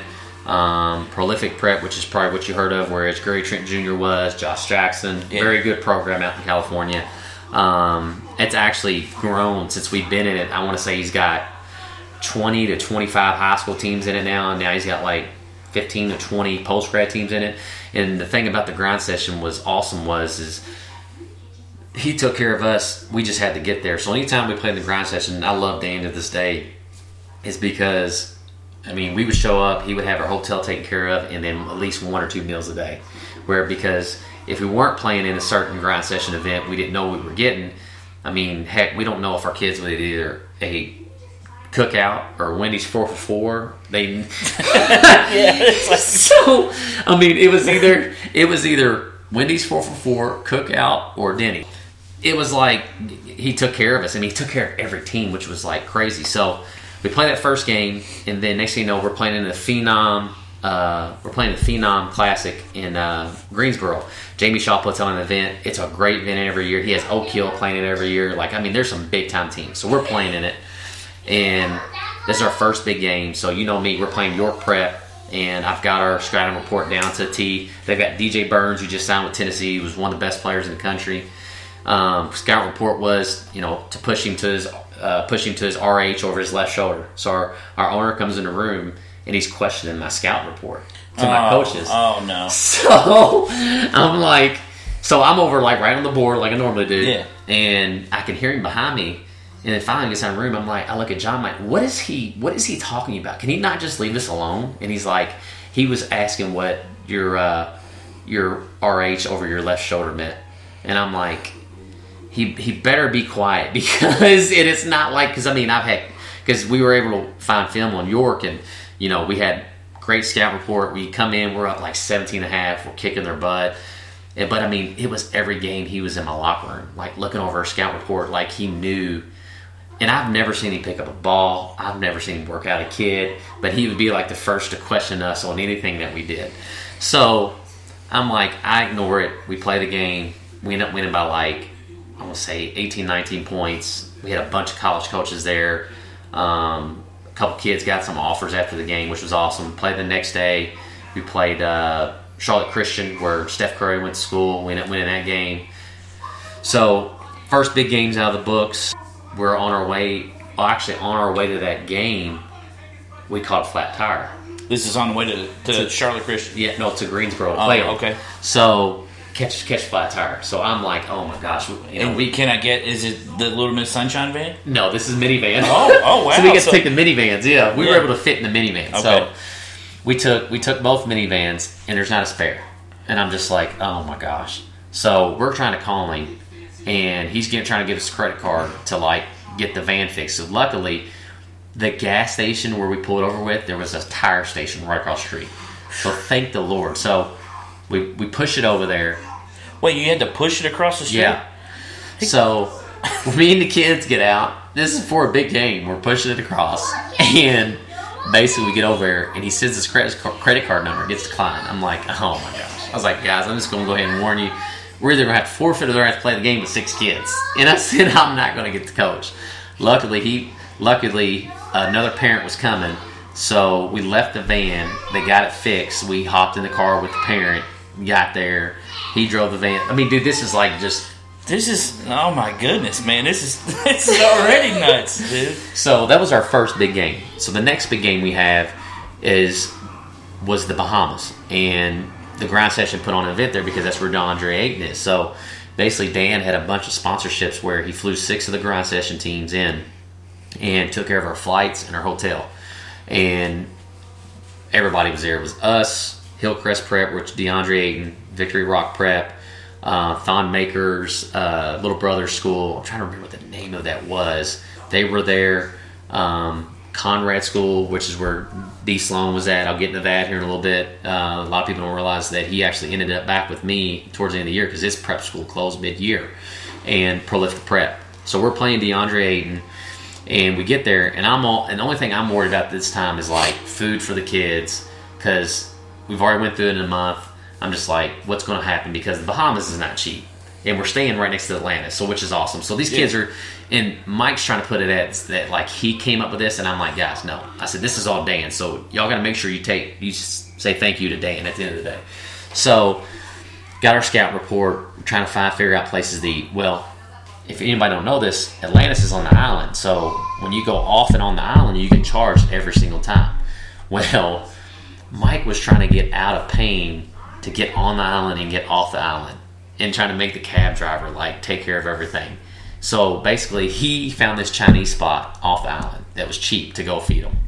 So it's already sketchy. Like I pull up, it's a Chinese restaurant with a fish tank in front of it. So wow, I'm just like, oh my gosh, our kids are gonna like be either vomiting or have to go to the bathroom during the game. So we ended up getting a bunch of chicken, rice, and everything to feed them because breakfast that was taken care of through at the hotel. So we feed them that. We get to the game. We're up 11 at halftime. We held DeAndre to like 6 or 7 points. So wait, you all played DeAndre? 6, 7 points. We're doing a great job. Mamadou had and here's the thing, we wanted him to get one call. Foul count was like, because they wanted him to win. It was in his hometown.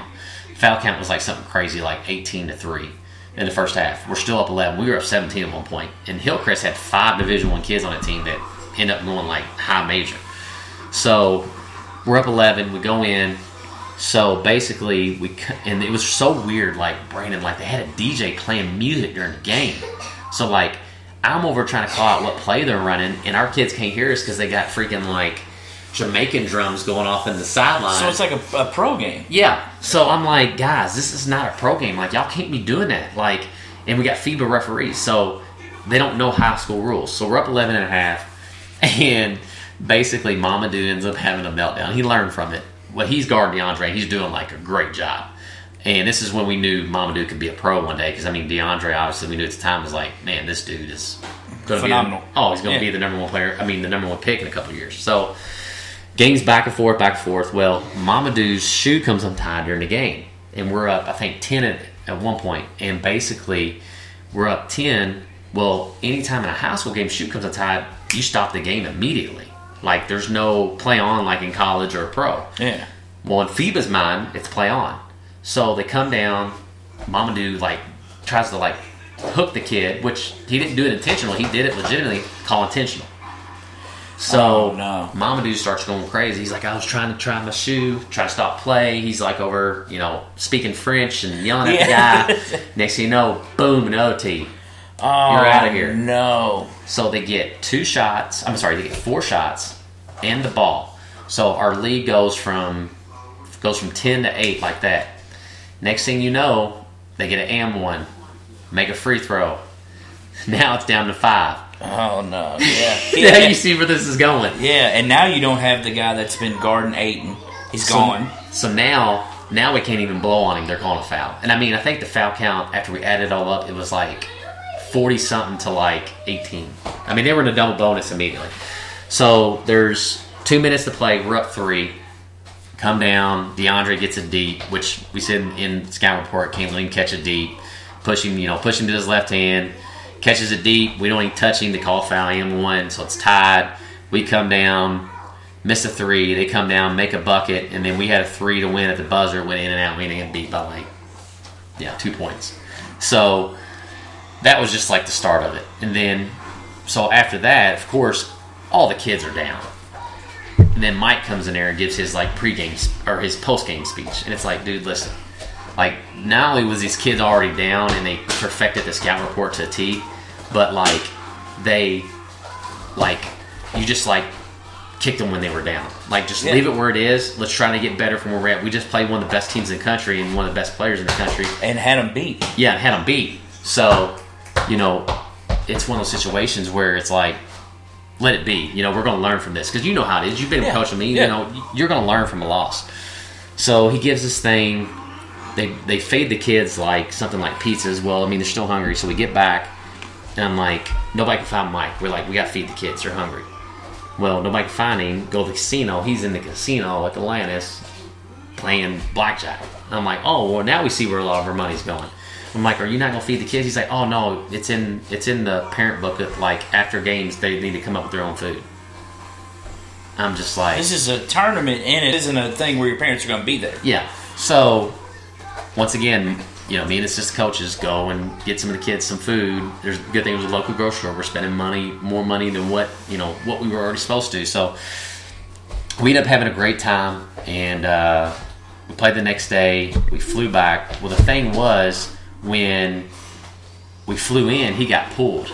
Our owner did. And every time we flew in the grind session, he would get pulled and be in there for 30 or 40 minutes. We kept on thinking, I was like, man, that is odd. He's flying, he's getting pulled. Something just don't seem right. So we fly back, he gets pulled again. And we'll get to that later. So after he got pulled on the way down there, he got pulled again on the way back. Yeah, right? Way back. So now we're like, man, is this dude not who he says he is? It's one of those situations where it's maybe is his name really Mike Rawson, or is his name Bob or something? It's because not only we're figuring out he's lying about everything, he hasn't come through on anything in my contract or any of the other coaches' contracts. He's trying to get his way around on everything to pay for. So it's we're thinking what's going on? So we play in the Bahamas. We come back. We got a break where we're playing some home games for a little bit, and basically. Next thing you know, our office was set up in the house, and basically, it was their old dining room with a fireplace. So that's where our office was. We had he went and got these desks from IKEA and then set them up it was just a nice office. And I was told the whole time we were going to have a separate office from the property. Never had it. So we're in his office one day in November, and I've got my computer. Well, the thing was weird was we had these emails set up through him for a private server in Europe. Well, come to find out, it was Richard at 22feet.com. Everybody had John had his, John at 22feet.com. Well, we're sitting there one day and we're sending emails, and we're getting emails. As soon as we're getting emails, his computer's dinging. So we're and I look at John, I'm like, dude, send me an email. Send me 2 or 3, just say hey or something. And he sends me 2 or 3 emails, and his computer goes ding, ding, ding. Oh, wow. So he had we don't know for sure, but at the time we were so sold on he had our email set up to his computer. Because it was so weird, because I had a MacBook at the time, and the only time I used the 22 feet email was I didn't use it for none of my personal stuff. And basically just was scheduling games, anything with coaches, college coaches. I mean, thank God now that you didn't use it. Yeah. Oh, without a doubt. So I go to our coaches finally, and I have a meeting. I'm like, guys, listen, I don't know if this is for sure, but I was just listen, me and John were in the room, and we both were getting emails, and Mike's computer was going off as our computer was getting emails. So whatever you have on the 22 feet email, do not put any of your personal stuff on there. And they were like, are you freaking kidding me? I was like, no. I was like, we'll do it again, when we get in there one day when he's not in there. So, it's all right, what is this dude doing? Is he trying to, get as much money possible? Is he a spy? What's exactly going to happen from this? Yeah, so I'm like, what would benefit him to, see our emails? We're going to put something on there. So, that was another weird thing that kind of happened. It was just, one thing after another. So, first month, we played, we've won some big games, lost a couple good ones. The food's getting worse. She's feeding them, up and down, different stuff. Well, and December comes around, and we have a parent come visit from the Netherlands. Well, this kid's paying $30,000 to go there. Wow. And he was not very good at all. Well, come to find out later on, Mike basically conned his mom into investing in his company, 22 Feet Company. Let me go back a little bit. When we visited in July, he had a thing where he wanted to start a soccer academy. He had a football academy. He was going to call 100 Yards Academy. He was going to do girls basketball. Dude, he had signs, and dude, he had everything up in these plans. He totally duped me. Dude, he had it all. I'm talking about, it was legitimate. This stuff looked like he went and spent money on it to make it look legit. So, this mom comes to visit to see everything, because the kid is complaining about living conditions. Because the barn's not always closed off. There's a hole, so there's squirrels getting in there. You're in South Carolina. It's probably cold. Yeah, it's probably cold at this point. So, there's all the parents are complaining. So she comes in, and it was so funny because like they totally flipped how they were treating kids. They went from being like total buttholes to like, instead of turkey sandwiches, what do you think they had for breakfast that morning? She was fixing pancakes, eggs. I'm like, I go in there and look at John and I'm like, dude, this chick, I mean, they're golden. Like, we've already figured them out because, you know, I still haven't got paid for my expenses. You know, we're on government insurance. And I'm like, dude, like, something like, dude, they're con men. Both of them are at the end of the day, you know. And here was the thing I didn't bring up at the beginning. His wife was always gun shopping. Like, dude, when I say this chick shopped, she shopped every other day. Like, I've never seen anything like it. And she would come home and I'm like, she's either buying her stuff, buying Mike's stuff, or buying their kids' stuff. And I didn't play on Mike's hurt the whole year, so he didn't play. And both his kids were like super good kids. I mean, great kids. Not even nothing like them. Well, she was always gone shopping, and we'd be like, dude, like, what is she doing? I mean, me and you both know, like, even if you shop a holiday, you can only shop so much. You know, it's like, there's not that much stuff out there to buy. Is she waiting for like the next thing to be delivered off the truck? Like, I mean, if you put as much effort into your turkey sandwiches as you did your shopping, you know, we'd be in business. You know, but it was just so odd. So it's at that time I'm kind of realizing we messed up. We've had like 9 kids leave the academy. We've got new kids showing up that's leaving other prep schools that Mike's conning in to come in. And I'm like, none's coming to my team. Like, I'm like, listen, my team's done. They're set in stone. Well, by the end of December, our number went from 42 to 28. So we had right at 3 teams. So, and I thought when Christmas came around, because most of our kids went home for Christmas, we gave them like a week and a half break. So we played in Orlando 2 days before Christmas in the grind session. And we kind of figured, it's like, man, I wouldn't be surprised if half these kids don't come back, and I don't blame them. And we've talked, you know, we've tried to like talk to them, not go over. And the thing that was sad more than anything, Brandon, is the international kids who we had nothing to do with getting there that he did. Mike promised them going to the Bahamas. You know, they had passports ready. You know, their passports ready to go here and there, and they didn't play in any of the events we did. And they were paying all this money, you know, to come. And they had these dreams. And here's the thing, though. That's what it kills me even worse, because it's already bad enough. Because, you know, this is when it's really kicked in for me, when you're just saying this. Like, he did this to you and your family. He's doing this to kids. Yeah. And, like, that's sad. And it was hard to work in because I think he thought that I was going to just be done with it after December, you know. And I was like, no, because there's certain kids that I recruited from my team there that I wasn't going to give up on at the end of the day, you know. And that's what I kept telling our post-track coaches. I said, listen, let's just try to coach these guys up, get them this event, get them in front of coaches.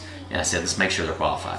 Not to mention, we had a lot of kids on online classes. Well, every month we dealt with him not paying the classes on time, and he put it off. So, you know, Mamadou, for instance, he was on online classes, and he was, at the time, he was committed to Washington.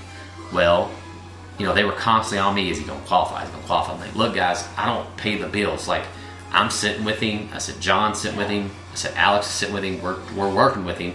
But I said, we have no say over paying the bill. So there was times where it got to the point where I just told the college coach to call Mike. And then that's, you know what, then it got paid, because that was one thing Mike didn't want, is he didn't want the reputation to get worse than what it was to college coaches. Because then if college coaches know that you're full of it, kids ain't gonna go to the school. They're gonna butcher you. They're gonna butcher you to anybody that thinks about going to that school. So, you know, that was something that we dealt with every day. As far as that, you know, we had a 7'4" kid from Turkey, Mumin Tunk, who's in the Deadspin article, which is what I sent you, the kid who almost got deported. Well, he was on online classes. Well, I-20s and everything was new to me. We had a ton of kids there on I-20s, which is a student visa, F1. Well, when international kid comes over here to play sports or to study, that's what they come in on.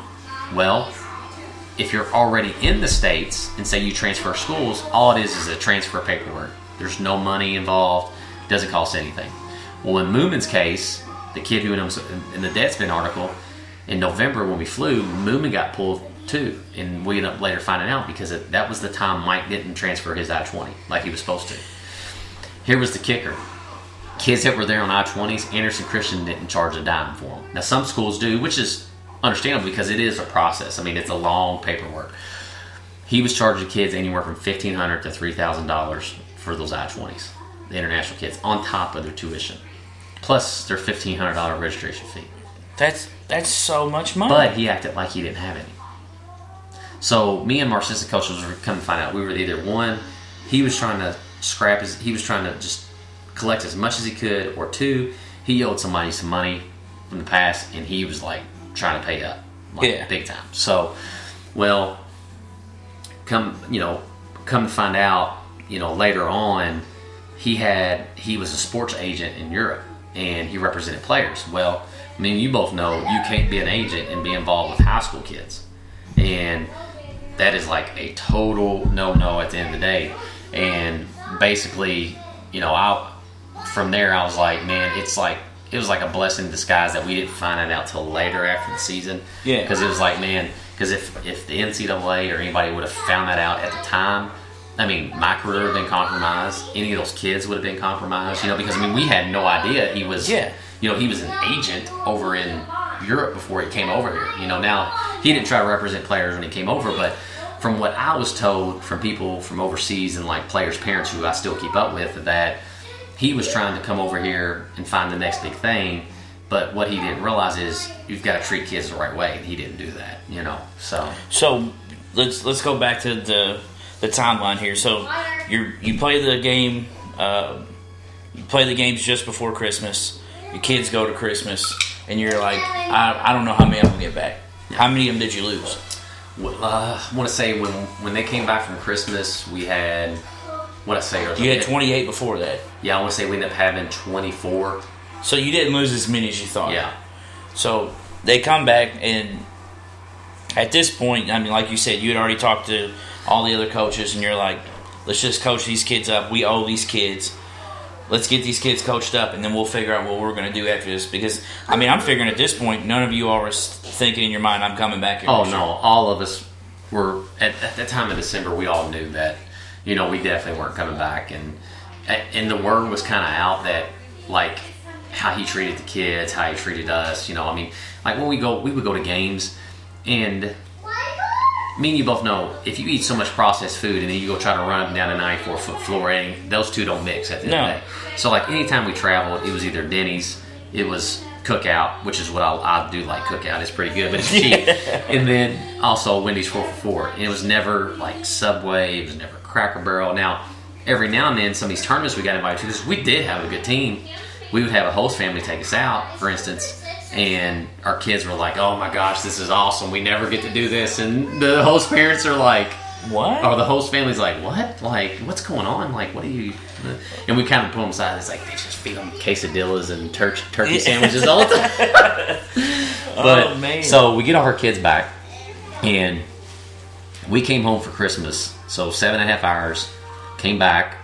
Well, I got paid at the end of every month. My direct deposit didn't go in 28th. So, like, I'm freaking out. I'm like, so I'm calling Mike, he's not answering, because I'm on the road coming back, and I'm like, what in the world's going on? Wife's freaking out. So we finally get back, and we're like, dude, like, what is going on? Like, so he gives me this whole runaround. You need to call the accountant, Lisa, you need to call her. So I call her, no response. So I've got bills that are going to come out, like car payment, the rest of the rent that, we're paying. And we just did Christmas, so obviously, that was a big burden. Not a burden, but it was a big drain. Yeah. So now, like, I'm in super freak out mode, and he's like, well, we thought you were going to leave and not come back. I'm like, I would have told you 2 weeks prior that I'm not going to. So we ended up meeting with him and his wife, and I had to threaten him to take him to court. It was like, if I don't get my money or a check written to me today, I'm going to the courthouse to file a complaint. And he's trying to act all big and bad. Oh, you don't. I'm like, no, Mike, you seriously don't want to do this because you've got a barn in the backyard with kids in it that's not up to code. That if it caught on fire, there's no fire extinguishers. Yeah. There's plywood doors for the bathroom doors. You've got 6-foot showers for 7-footers. That's having to. By the way, as long as you're saying that, I want to post these pictures. Oh, yeah. I'll post the pictures with this episode so that you all can actually see what we're talking about. Yeah. Because this stuff is, he can say it all day, but until you see it, because he showed it to me, and I was just like, what is that? And then so you got a 6-foot shower for 7-footers and plywood doors. Oh, I didn't even get to. We had a deaf kid that played for me. I don't know if I remember telling you. No, that. you know. Well, basically, we had a kid named Taj Fraley. Okay, I watched him play in July. He played for Stackhouse Elite, which is a big-time Adidas program in Atlanta. Well, I'm actually there to watch another kid, and we're watching the Adidas Finals, and Taj is like balling. And I'm sitting there next to college coaches and scouts, and I'm like, man, this kid is unreal. He's getting deflections. He's long. He's 6'3", getting steals, getting in passing lanes, just making plays. Just, my type of guy. Yeah. Well, Taylor Hicks from Next Up Recruits, my buddy, yeah. He's there with me, sits down next to me. He's like, who do you like? I was like, I like it, number 1 right there. He's like, oh, you like Taj? I'm like, yeah, you know him? He's like, yeah, he's legally deaf. And I'm like, what? And he's like, yeah, he's legally deaf. I'm like, there's no way. And come find out, when he turned one way, he didn't have his sensors in because he sweat so bad, but he can read lips. So I'm like, Taylor, I don't know who he plays for, but I will take him in a heartbeat. Like, I want to learn more about the situation. Come find out, I learned more about the situation, talked to his mom. Dude, his parents were some of the best parents I've ever dealt with, especially with what we went through. Well, we had Taj come down and visit. One of the best kids I've ever coached, one of the most hardworking kids I've ever coached. He was a pain in my butt sometimes, but I learned sign language with all of our calls. But I'll tell you how good he was at reading lips. I would be on one end of the floor talking to college coaches, and we'd be on the other, and he could read my lips on what I was saying.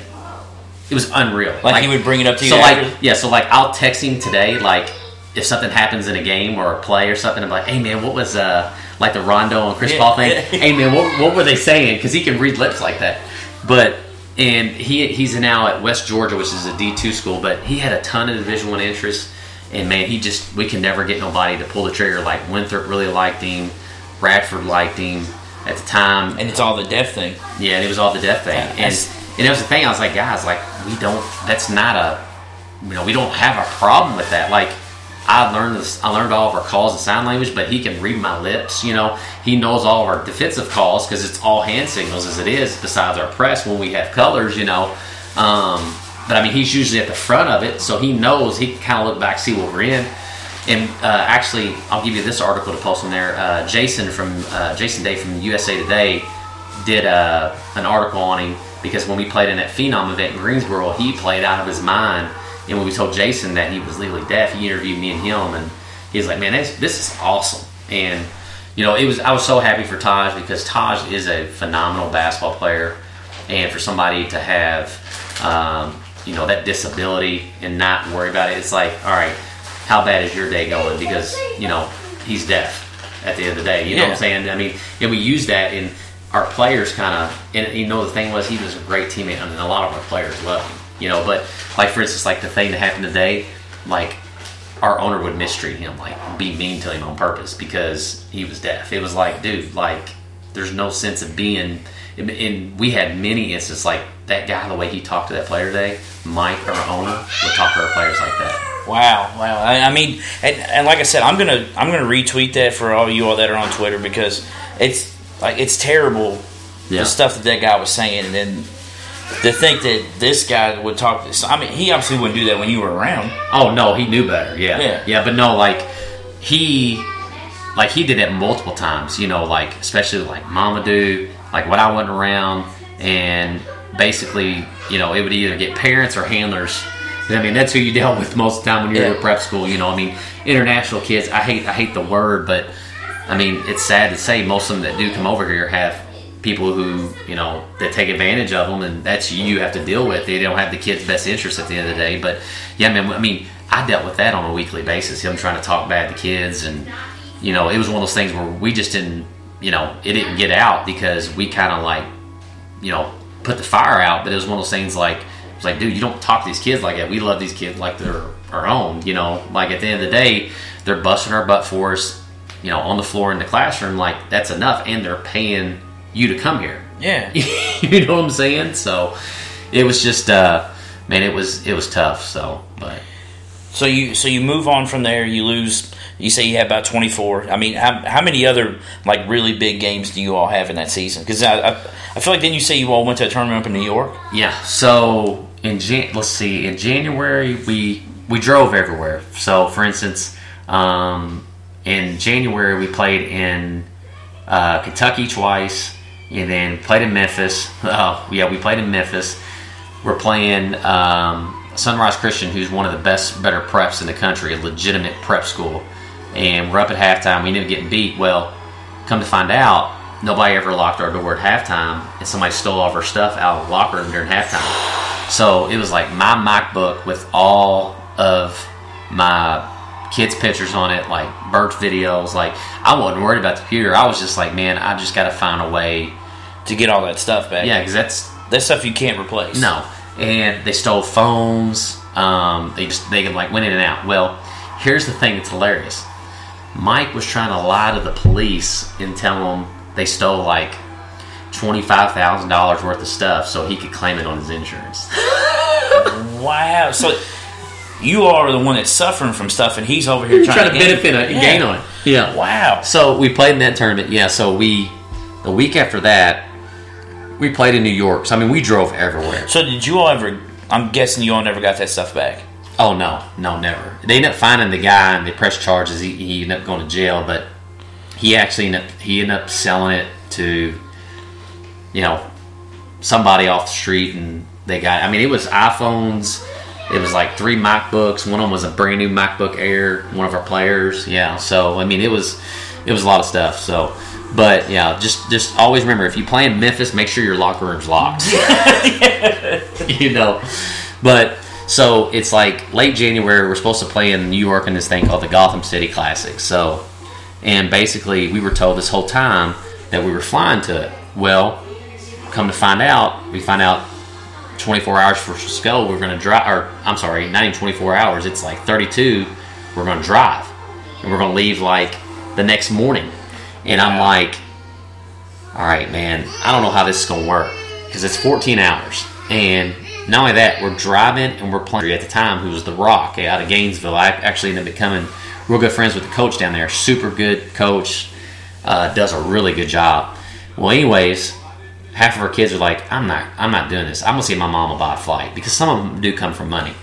Well, half our kids get flights taken care of. And then other half basically have to ride in the van with me and other coaches. So it's me, my assistant coach, who's 6'6", John Carey, who's my other assistant coach, and then another assistant coach who just showed up a week before from Spain that he hired. That we'll get to in a second, Fernando, who don't really speak a word of English, but he's there to coach basketball. So he shows up a week before then. Very good basketball mind, but cannot speak hardly any English. God bless his heart. Knew the game really well. He's about 6'6". Then we have 7'4" Moomin Tunk, 6'10" Mamadou Diarra, 6'8" Nevin Zink, and then 2 other players in this one van with all the luggage. The rest of them are flying. My goodness. Here's the even better part. So Mike was supposed to ride in the van with us. We'd rather him drive separately anytime we went anywhere. So he ended up conning one of our kids' parents because the mom was scared for the kid to fly by himself.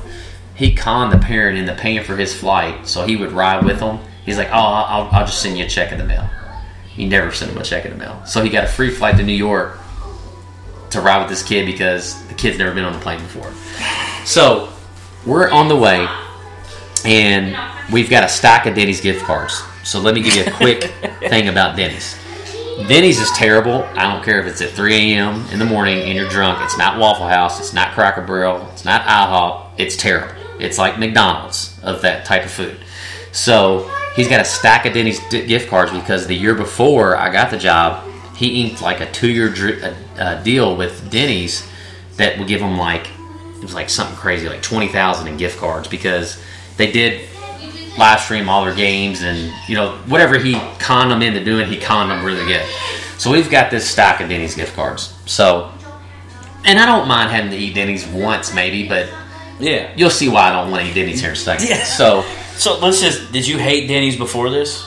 No. Okay. No. I mean, I would go there and get eggs and pancakes. So we were on our way, and the huge snowstorm hits New York, and basically everybody's flight gets delayed in Baltimore.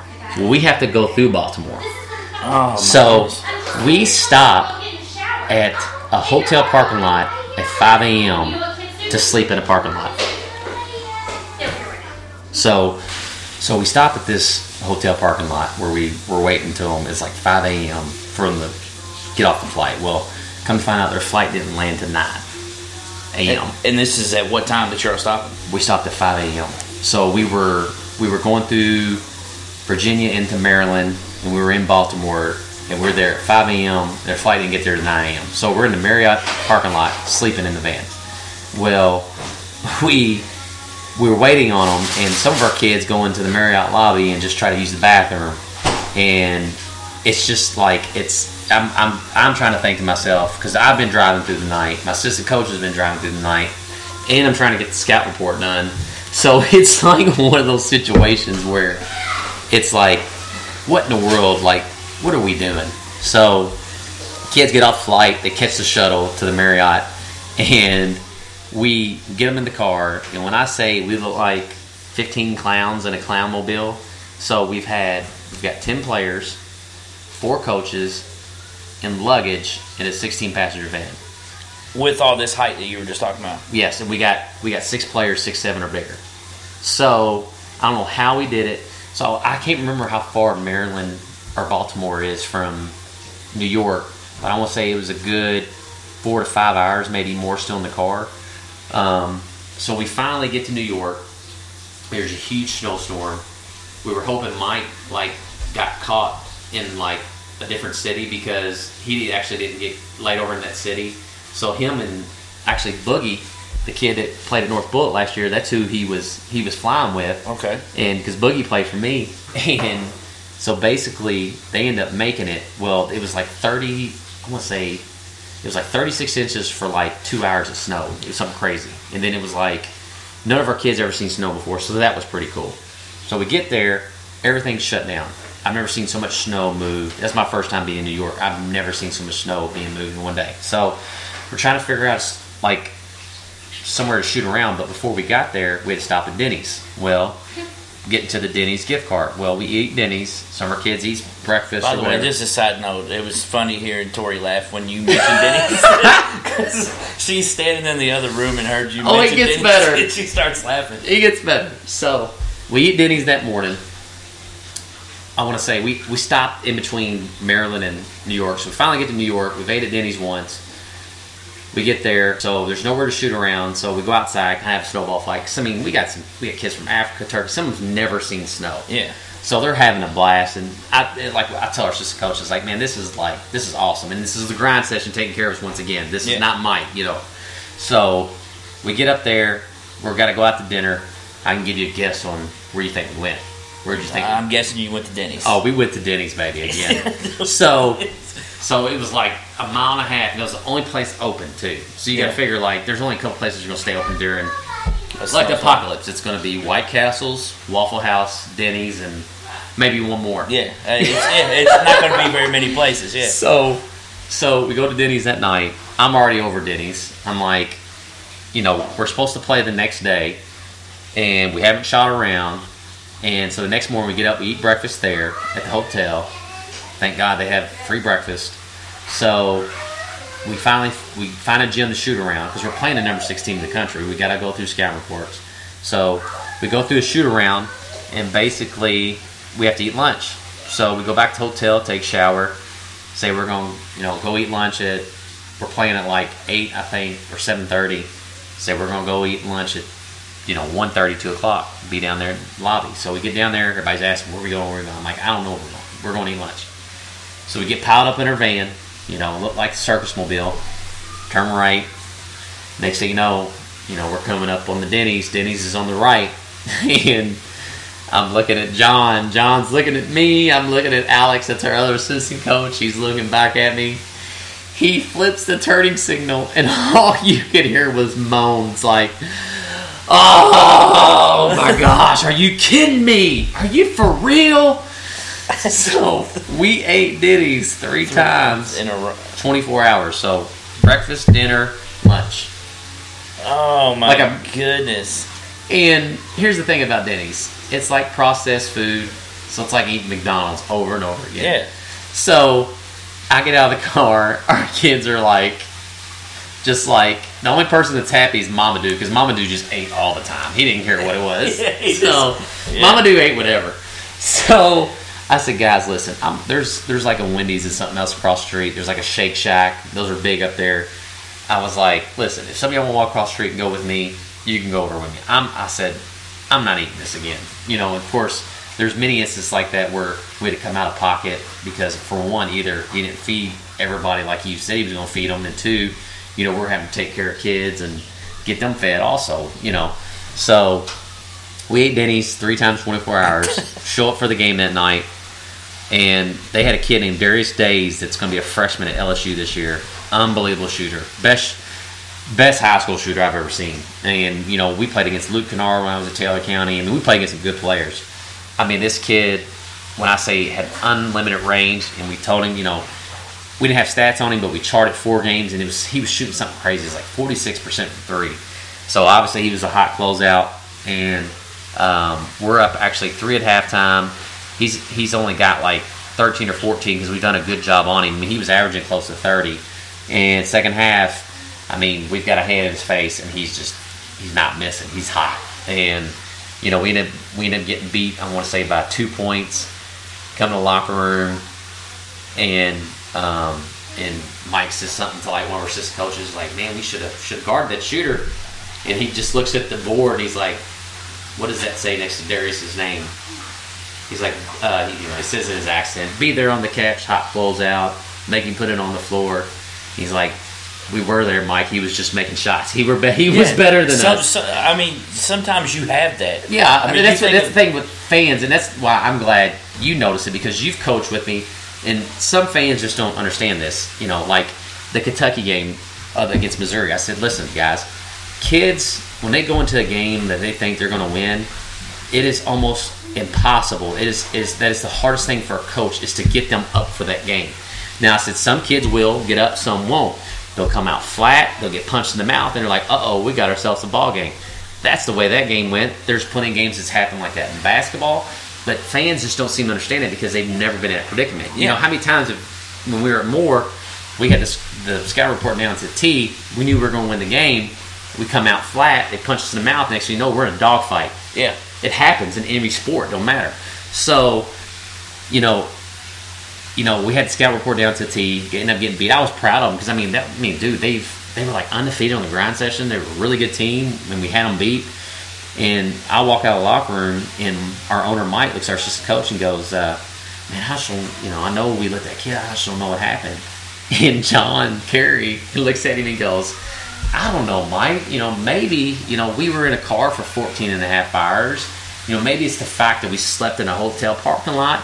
Or maybe it's the fact that we ate Denny's 3 times in 24 hours. Do you think anything? Do you think it had something to do with it? It had something to do with it. And he said he didn't say a word. And I'm just like, oh my gosh. So we ended up playing the next day, and we played the next day. Well, I have a friend who coached at Seton Hall, and then a friend who also coached at St. John's, and they were playing at Madison Square Garden at noon. I got our whole team tickets. Mike was actually flying back at the time to go back to home for some reason, so we were glad he didn't have to go with us. So we rode the subway downtown.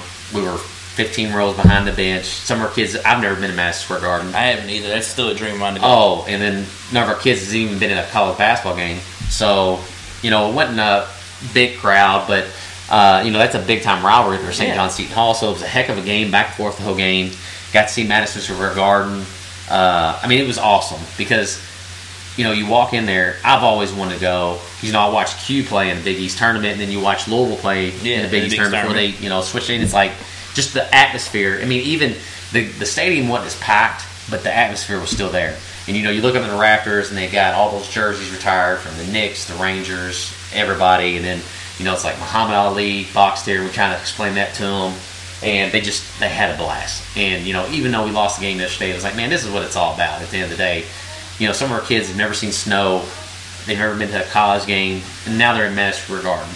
So we get out, and I'm like, hey, man, let's find, like, like a sliced pizza place. Yeah, you're in New York. It's what you got. Yeah, it's like by the slice, the big old slabs. You know, I watch Barstool, so I watch the one. I got the One Bite app, and so at the time I didn't know about it. I wish I did, but we just go to this one corner store and we're watching, just people watching, and dude, like we just got slice after slice, and it was just awesome. And those kids just had a blast, man. And it was like it was a relief from the Denny's and being in a van, you know. So because we knew we were about to get on the road and we were going to have to drive 14 and a half hours back in a van, you know, and then have to eat Denny's again if we wanted to. Yeah. So let me get to that. We did stop and eat Denny's again at least once because some of our kids didn't have enough money. It was like, dude, we're all strapped. So, but that was pretty awesome. I actually had that picture posted on my Twitter recently and as my background, and it was just awesome, man. Because I mean, none of those kids. I mean, I was in awe because I've never been to Madison Square Garden. So, but yeah, man, it was Denny's in 24 hours. 3 times in 24 hours. Before you played the number 16 in the country. And still almost had him beat. It had him beat, yeah.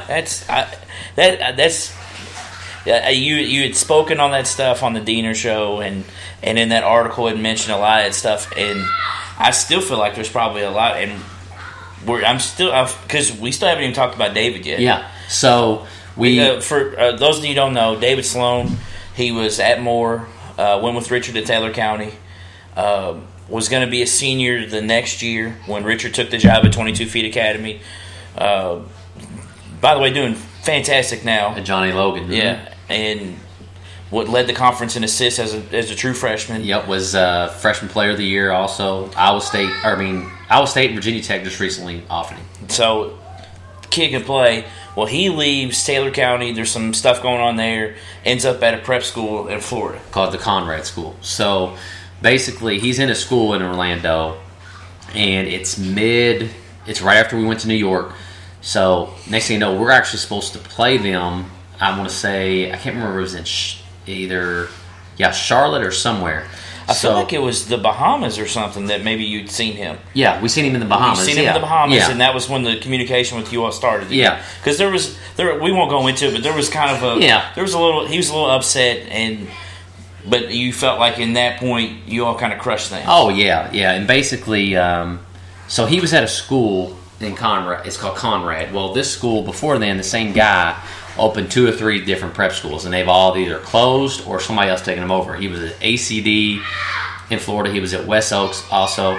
So this guy has been at multiple preps and opened them and they closed. Well, David's team was really good. It was him. They had Austin Wiley, who's now at Auburn.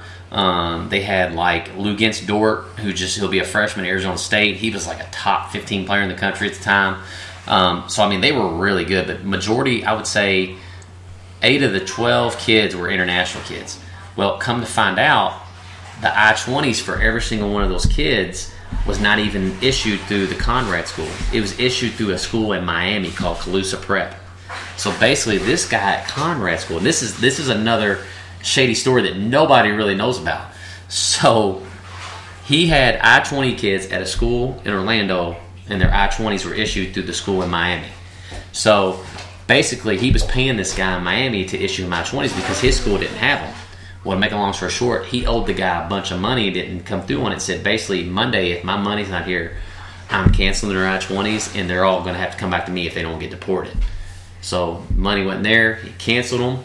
All the kids moved to Miami. So now David's sitting there, and there's 3 kids left on the team, and their season's done. So I called Dan, who runs the ground system. I'm like, dude, what's going on with Conrad School? You know, because David's there. He's like, he tells me the whole situation. So Peanut, Jonathan Cunningham, who's from Louisville, played for me. Well, him and Dave's been best friends since they were little. And Peanut was having like a great year for us. He got better every single game. He played for Jefferson High School, if anybody doesn't realize the name. His nickname's Peanut. But basically, Peanut hit me up too. And then next thing you know, me and David are communicating again. And then me and his brother talk, and it's kind of like one of those situations. It's like, man, we realize what happened in the past. They know I've always cared and loved about David. Yeah. And, you know, it was one of those things like, listen, we're here to help. Okay. So once you send him to me, we'll finish out the year with us, and we'll help him with his classes in any way possible. It'll be a win-win for both of us. Because at the time, we had Daniel Saki and Noah Thomas, Noah Thomas is going to be a sophomore at Drake too. So you're talking 3 guards that can put it on the floor that are very quick and athletic. So we end up talking. My wife ended up buying a plane ticket. We put him on a plane, flies into Asheville. We go pick him up. We get him here. He kind of explained the situation that was going on down there. It was almost just as bad as ours. And I'm like, okay, well, show me your classes. He's in 1 class. So I look at him. I said, dude, David Lee Sloan. I said, I was like, dude, you know better than to have 1 class. So at the time, basically, they were just telling him, you just need this 1 class and you're qualified. Of course, any 16, 17, 18-year-old kid's going to be like, okay. Oh, yeah, I'm good. Yeah, I'm good. So I look at his transcripts. He's not even in his 2nd foreign language. And for those who out there don't really know foreign languages going into your senior, you've got to have 2 foreign languages going into your senior year when you graduate. You've got to have so many different cores. All these electives really don't matter. If it's not a history, science, geography, math, English, those were the core classes that the NCAA looks at. Well, he was in 1, and he needed, I want to say it was like 4 or 5 for him to like fully be eligible. So I get him in the 4 or 5 to be fully eligible. He's working on them. He's doing a great job. He's moving at a great speed. Plays for us.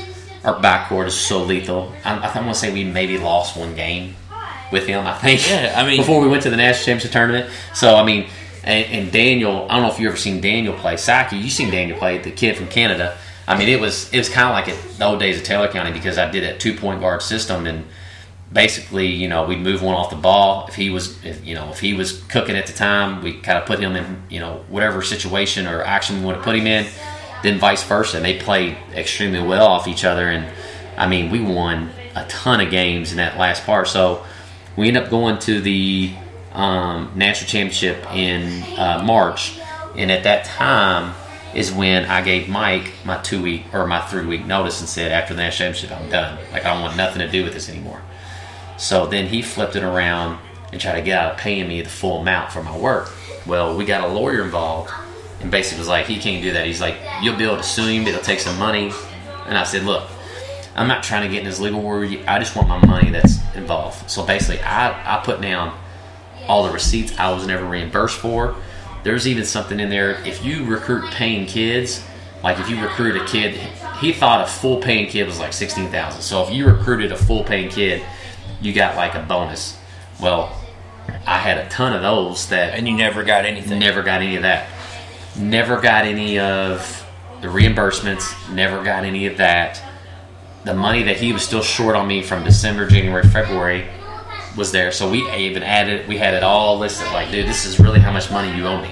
So either you're going to give me my full amount on what you owe me for my work, or we're going to take this to court. And of course, it was like, okay, well, you're going to sign this non-disclosure form. Otherwise, I'm not going to do it. So a non-disclosure form is you're not going to talk anything about this? Academy, yes. So basically, to receive my final pay, which was at the end of the month, I had to sign this form. And was this a non-disclosure forever? Or no, was this just a non-disclosure for a certain amount of time? For a certain amount of time, because he's recently been deported, which is what we'll get to in a little bit. So basically... No, I mean, when you're signing this, when he was saying this, was this a non-disclosure had he not gotten deported? This was a non-disclosure. Oh, yeah, I can say forever. Yeah, I couldn't say nothing. Oh, wow. But here's the thing. At the time, I mean, I got kids in daycare. I've got a car payment coming out. I've got rent. And I've already burned through some of my retirement because we've come in out of pocket. I didn't say this earlier, but we used to always feed the kids. We would have the kids over at least once a week. So, like, Thanksgiving, I had basically almost half the academy over. We ate turkey dinner. And, a lot of kids didn't even know what Thanksgiving was about. So, I mean, we spent a lot of money. My assistants did. I mean, John spent a ton of money. I mean, John didn't get paid any money. So I signed this non-disclosure form. I go ahead and sign it. But we come to some terms that he's got to come to terms on some, he pays whatever this for our housing until the end of March, early April. So that way, my last game, we're done. So we get the draw. We're playing first round. We're playing Victory Rock out of Florida. We played them once during the regular season. They beat us by 2 when we played in Kentucky. Well, they were the reigning national champions for the grind session. Well, tough game. They got a kid committed to LSU who's really good. I can't remember the kid's name. I mean, really good. They had all kinds. This is where Dang Adele went. This is where Muhammad went, who was at Louisville. I mean, there's a lot of kids that came out of Victory Rock Prep. Very good prep school. Lauren Jackson's the head coach down there, so they do a really good job. So we're playing them first round. We've got a lot of film on them. And basically now, word's got out that David's with us. So, we've once, I want to say, like 8 of our last 9 or 9 of our last 10. So he's trying to get it switched so they don't have to play us, not unless we give them film. And I'm like, okay, well, I'll give you film. So I gave them like 2 or 3 films. We played this team called Community School out of North Carolina, and I think we beat them by 50. It was like they played zone the whole game, so he wasn't going to really get a lot of what we ran off of it. So I was hoping, I was trying to get him some film where he couldn't get a lot, because Lauren is a good coach. So playing them first round, come out. Well, if a lot of people are listening, they run a lot of chin series, so which is like a 2-1-2 set. So basically, they put their really good kid at the high post, and they'll cut off of him. Michigan runs a lot of this, and they'll run it into ball screens. I mean, it's really hard to guard because you can't really switch out of it because there's a lot of movement. So basically, we had the game plan where we were going to kind of press them, and then basically after the first pass, we were going to match up in our 2-3. Like our so this is a question for me in prep school, because this is a big deal. Do they have a shot clock in prep Yes, school? this is. I'm glad you brought that up. Because if you're pressing them, that's getting them into their offense a lot later. Exactly. So we played college rules. We played either 20-minute halves or we played 4 10-minute quarters. 4 10-minute quarters was phenomenal. I like that way better. I think college should switch to. Yeah, I mean, I went to the NIT last year, and that's what they did. It's definitely like it's a no-brainer. And not only that, they're getting more money from it too because there's more timeouts. Exactly. So to me, the flow of the game goes so much better too. Yeah. So we do play with 30-second shot clock, which is awesome. And I think high school also needs to go ahead. We can get to that later on. But so basically, they run this chin series and they're very good at it. They run a lot of ball screens out of it, which is hard to switch. And so what we do is we try to press them, fall back to our matchup 2-3, kind of keep them. Well, the whole first half, they don't know what kind of defense that we're in. So they're constantly running man against our zone. And me and you both know that's like playing right our favor. Absolutely. So we get like 6-7 point lead going to halftime. And so basically I tell our guys, hey, and we've prepared this for a week. We still had some of our post-grad kids that were still in town. So basically I had Coach Carey and my other assistant coach, I basically taught them their playbook. And basically, we would have a separate practice with our post-grad, and they were like our scout team, and they ran all their stuff. And we basically guarded them how exactly we wanted to guard them in the first half. Because, they were really good. And, they just perfected the T. Then we switched back to regular man-to-man in the second half. Game was back and forth. They tied up with, I want to say, it was like 18 seconds to go. So we put the ball in David's hands. They basically run the same stuff as Louisville does, because Lauren has sent so much stuff to Louisville. He sent so many kids to Louisville in the past couple of years, so I knew all of his matchup zone stuff. So they switch man to man, which he never does. So we put it in David's hands. We kind of run like a flare ball screen what Golden State runs, where we try to get a switch, and they kind of late switch. David goes by the kid, hits a mid-range jumper with I want to say 3 or 4 seconds to go. We go up 2. They call timeout. So now does the ball advance? No, doesn't advance. No, okay. Which I think they need to add. That's another thing that I think they should add. Yeah. So it's down on their end. I put my 7'4" kid on the ball. Okay. So they throw it in, goes all the way down the floor. Nobody touches it. Goes out of bounds. So we get the ball. We have 4 seconds underneath the same goal. So I call timeout, and basically, they usually zone a lot of stuff and try to make you throw it off top. Well, I got David taking it out, and we're trying to get it into Daniel so he can just run the clock out, because Daniel was a good free throw shooter. Well, I kind of start them 4 high, so they're up and their backs are to us. David throws it off his back, gets it back, dribbles the clock out, ball game. Oh man! If you couldn't have seen the look on that coach's face. And the thing, because you didn't tell him to do that. No. He just did it. No, but the thing was I had him lifted high, because I said, listen, if push comes to shove, we have a timeout, just throw it up around the rim and let Mamadou or somebody go try to make a play. You know what I'm saying? Yeah. Because at the end of the day, I said, when we tap it, I was like, the clock's going to start. There's only 4 seconds. So the time we try to tap it in and it comes off the rim and they get it, there's maybe going to be 1 second left. And if they hit that shot, they deserve it. Yeah. Exactly. So, he throws it off their back and he gets it. So we move on. We're playing in the second round, or we're playing in the quarterfinal against DeAndre Ayton again. We do the same defense. We are up like 14 and a half. They have no idea what we're in. I mean, it's like taking candy from a baby. We're doing the same thing. We're pressing.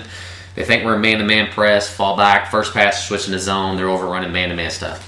So second half comes around. Of course, we're not getting any calls again. And I will say this. And yes, where is this tournament played? This was being played in Phoenix in their hometown. Yeah, so it's even. So not only are you playing DeAndre Ayton twice, you're playing him in his actual hometown of the Bahamas. And then you're in Phoenix where his school is. So the foul count's already bad at this. And we prepare our kids this time because we already went through it once. So we were like, listen, guys, we're not going to get any calls. They're going to be in the double bonus the whole game. We just got to play through it. We got to coach through it. We got to control what we can control. So we're up like 12-14 at halftime and playing phenomenal. Mamadou's playing good again against DeAndre Ayton. And that was something about Mamadou was in big-time games, man. He showed up. And he was a gamer. And so we end up going back and forth. Well, there's a play in the game, and we get a fast break. We're up 1 at the time, and it's like, I'll say 3 minutes left. Daniel goes up. You can hear the smack because Tori was still at home, and she was like, you can hear the smack on TV. Misses the layup. They come down and 1. And you know me, and I'm like, and the only thing I said was, didn't curse on. I was like, you could hear it smack, and I clapped my hand like you could hear it smack from way over here. Tee me up. So we go up from 1 to down 2 like that, and now they're shooting a free throw, and they got the ball. So I think they scored. So we're down 4-5. We come down, hit a 3, and then we drop it. We drop it to 2. They get the ball. They make 2 free throws. We come down, we hit another 3, and then it was it's a 1 point game. So it's a 1 point game.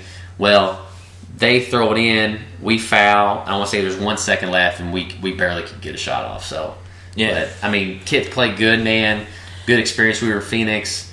And then after the game, of course, Mike comes in there, gives his 2 cents, our owner, and he's like, well, if Coach would have got a technical, we would have won the game. Oh, my goodness. And at this point, you've already given your 3 weeks. Yeah. Like, how close to were yeah. Just throwing blows? Yeah, I mean, and that's the thing, like, in the Deadspin article, I'll send it to you so you can post it on your Twitter. Like, I told the guy, John, at the time when that Deadspin article got released about us, I couldn't say anything because I signed a non-disclosure form. But basically, John stayed in there how we almost came to blows several times because not getting paid on time, the insurance stuff. Because my thing is, man, not only are you screwing me and my family and my kids over, but you're screwing these kids over too. Yeah. And me and you both know, like I said earlier, if you have a kid that plays for me, I'm going to love them like they're my own. You know, I want to treat them like they're my own, especially when they're working hard for me. So there was plenty of times where we almost came to blows. So at that point, I was just like, dude, whatever, do you, you know. So the only good thing about going out there was we got a free trip to Phoenix. And by the way, that airport, that's one of the coolest airports I've ever been in. Because you land there, and first of all, you're flying over the mountains, and then you just get to Phoenix. And Phoenix literally looks like, if you've never flown into Phoenix, it literally looks like Sim City back in the day you played on Super Nintendo. Yep. You just fly over the mountains, and it's just a big rectangle city just sitting right in the middle. Yep. And you fly in there, and it's got the big windows with the mountains out. So I got a funny story about there. So out west, those brutistas that are real popular, like the coffee places with the chicks that wear the bikinis. So there's one across the street, and like we're just checking in our kids, and I'm like, I text Mo, my sister, and I'm like, man, where is our kids at? He's like, you're not gonna believe, and I'm like, what? So he just sends me a picture, and I'm like, what is that? He's like, dude, it's one of those bikini coffee shops. I'm like, oh my gosh. Because of course we got international kids. They're probably they're thinking, they're like, oh my gosh, like I'm just gonna move to America and I'm never moving back. This is awesome. Gonna be everywhere. I be honest with you, I had no idea that was a thing. I probably been over it with you. You know, so been over taking pictures. So like, you know, stuff like that, instances like that happened all year was just hilarious. You know, like, I mean, we had come to find out, like, we had kids. I didn't know this till recently. This is bad, but we had kids that would take the van out at night because he wouldn't give them rides. He would try to charge them to give them rides to go to the grocery. So, like, they would sneak out because you didn't live there. No. So they would sneak out, take the van, and leave to go to the grocery store. Oh my goodness, man! Like, this is this is nuts. Like this sounds like heavyweights. Like the movie where Ben Stiller comes in and just like that's what this sounds like. So I remember he sent me an Instagram video of it because they put it on Snapchat, but basically it was hilarious. Like, dude, I was like, who is that? He was like, oh, I think that's Yassine, and they were going to the grocery because Mike was trying to charge. Like, stuff like that is something like he would try to charge them for anything, and that was the thing. Like, if a kid needed to ride to the airport, he wouldn't take them. Like, the assistant coaches would have to end up taking them, or I would have to end up taking them, or picking them up, or vice versa. I mean, stuff like trying to like. And here's the thing, there wasn't a lot to do. I mean, I'm gonna say the Anderson's about the same size as Bowling Green. Yeah. So it wasn't a lot to do, but there was some to do. So like, if a kid wanted to go to the mall, go to a football game, like he would try to charge them gas money, and I'm like, they're gonna go insane. You got them living in a barn, and you don't want them to leave the house, not unless you charge them. And I'm like, not. And here's the thing, like, some of our kids had money, and then some of them, had a little money, but this was like their last resort. And man, and just to be honest, like after this experience, it was like going through all it. I had other prep opportunities like come up, and I actually interviewed for 2 different college jobs and didn't get them at the time. And we're sitting there in South Carolina, and it's late July, and I haven't taken a job. This is July of 2017. Yep, and I'm just trying to figure out what in the world we're going to do. And finally, me and my wife were like, we just need to be back to Kentucky. And so she actually had a really good job at a marketing firm down there, and we actually ended up it was like 2 weeks. It was like we're gonna move back, be closer to family, and then come to find out, my mom, she's going through her second term. She was going through her second term with lung cancer in August, and kind of spread to her lymph nodes. So she was doing chemo and radiation again, and then now she's doing immunotherapy injections. So she's doing a little bit better, but she's not doing too good health wise. So it's kind of like a blessing in disguise, because we moved back, and it'd be closer to Tori's mom and dad also, so they can see the boys grow up. And then also with my mom, it was and then I took the year off. It was extremely hard. I mean, because that's what I've done the last 10 years. I was 5 years I was assistant coach, and then 5 years I was a head coach.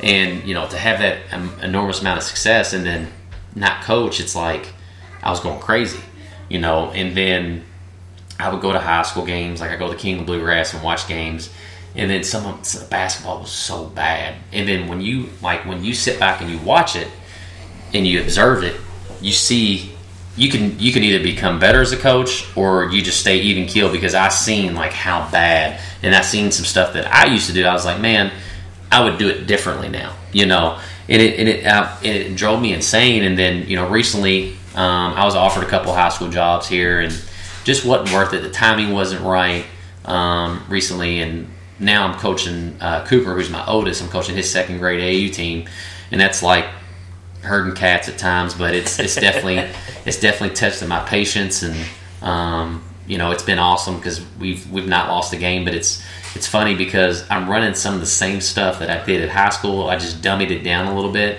and we run it at that level. And some of these teams don't even get past that, because we play on a 10-foot round with a girls' ball, and they're not even getting it past the 3-point line. We're over running tandem, and they're trying to screen it, and we've taught our kids how to switch it.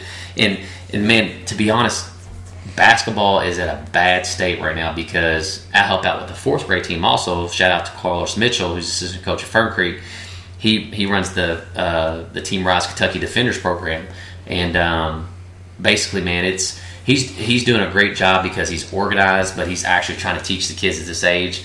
And I went to go watch middle school games play the other day. My best friend's son was playing, and the basketball was so bad. It was just up and down. It was like watching open gym. They didn't run one play. It was bad shot after bad shot after bad shot. And parents and people wonder why Louisville is behind. You know what I'm saying? Like, you go over to Indiana and watch a middle school game. Oh, it's not like that at all. It's night and day.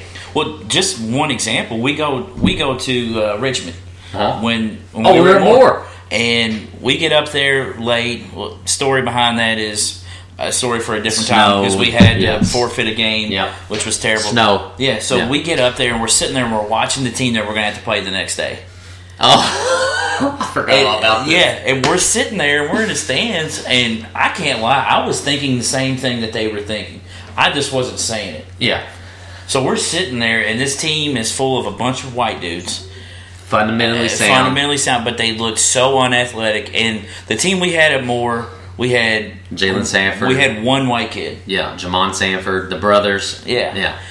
And even the white kid for us was Cameron Freeze. Was freakishly athletic for a white guy. And we're like, we're just gonna out athlete this team and just run them out of the gym. We come out the next day and get absolutely dusted. This kid, they beat us by like 20. Oh my gosh, that's exactly what I think about when you think about the difference between Louisville and Indiana, or Louisville really and Indiana teams. And that's the problem, because they were sitting there watching it thinking it was bored, and as coaches were sitting thinking, all right, they're not very athletic, but dude, they move the ball, they shoot it, they run their stuff, and they guard in half court. And like you go over and you watch New Albany, Jeff, Floyd Central, I mean, it's night and day. There's a reason why Louisville teams don't go over and really play a lot of times. You know what I'm saying? So, but no, I mean, you hit it on the head, and that's a note to anybody out there coaching: do not ever take your team to watch the team that you're going to play, because they think, they're weak. Like we're going to play a game of 21, we're just going to beat them. No, that's not the case. That's exactly what our team did the next day. They judged a book by its cover. I got to tell another story, because I love this kid to death. But we go out there, and we're yes. So we're getting killed, and he was a junior at that point. Yeah, worked his tail off. Like hardest working player we had on that team. Great kid. I'm still in contact with him every once in a while, and we put him in the game. We're getting killed, and he gets fouled. He goes up to the free throw line, and this place is the biggest high school gym that any of these kids have played. Yeah, it's called the Tiernan Center. Yeah, and it's like 8,000. Yeah, it was like really cool. 15,000 actually. Yep. Because it was the 5th biggest high school gym in the nation. Yeah. And he goes up there, dribbles, doing this little shimmy for his free throw, puts it up, air ball, hits nothing. Hits nothing. And Richard is so mad at this point. And I'll never forget it, because after that game, there was a lot of commotion in the locker room, but then we left and went to Taco Bell. And I don't know what it was, but eating at Taco Bell and everybody being together, we snapped right out of it, killed the next thing we played. Won the next 2 games, yeah. Indianapolis Technical School, then we played Floyd Central. Yeah. We had a blast. That trip, we were supposed to be in Florida, but that trip ended up being... Yeah. We could sit here and talk stories about that trip. That was the story when Gentry tried to slam the chair down. He fell during the game. Man, we got to get that video, too, to put on there one time, because that story is so great. And that was when... me and you were rooming together, and we were under all the players. Yeah. And you sent me to go get phones from all the players. Yeah. I go up there and get all the phones. Kids are giving me burners. Yep. 2 kids give me burner phones. James Yates, and I can't remember who else. I don't even remember who the other one was. So we get back, and I follow all of them. And I'm like, this was posted on this. Richard, look at this. And he's like, wait, I thought you took their phone. I said, I did. You counted how many phones I had.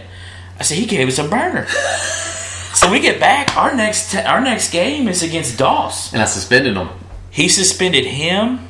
I was like 4 or 5 of them. It was like I think you suspended 6 of them. It was Yates, Trey Drake, Trey Stott. Yeah. And it was like 2 others. Yeah, and we come out in that game, and Doss was loaded. Yeah, that was the beginning of the Doss come up. Yep. That's when KC was there. Yep. And we come out, still win the game on a Jamon Sanford buzzer beater. Yep. That was the game you made fun of me for maybe being able to slip a credit card under my jump after that.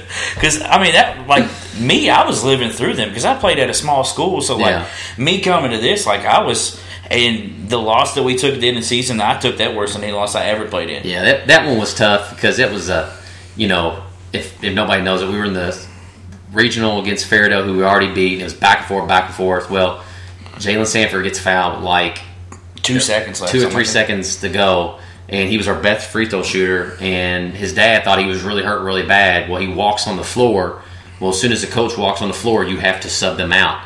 Well, outside of David Sloan, who was an 8th grader on the bench, who I look back now, and I wish I would have put in. Yeah. We had to put in, I think we put in James Yates. Yeah, we put in and James actually wasn't a bad free throw shooter. I feel like he shot in the 70s, so it wasn't he was like, I want to say he was like 75, 76%, which is pretty good. Yeah, especially for a guy that played the post, who didn't really go outside to shoot. But at the time, it's tied, it's 2 seconds left. He's cold.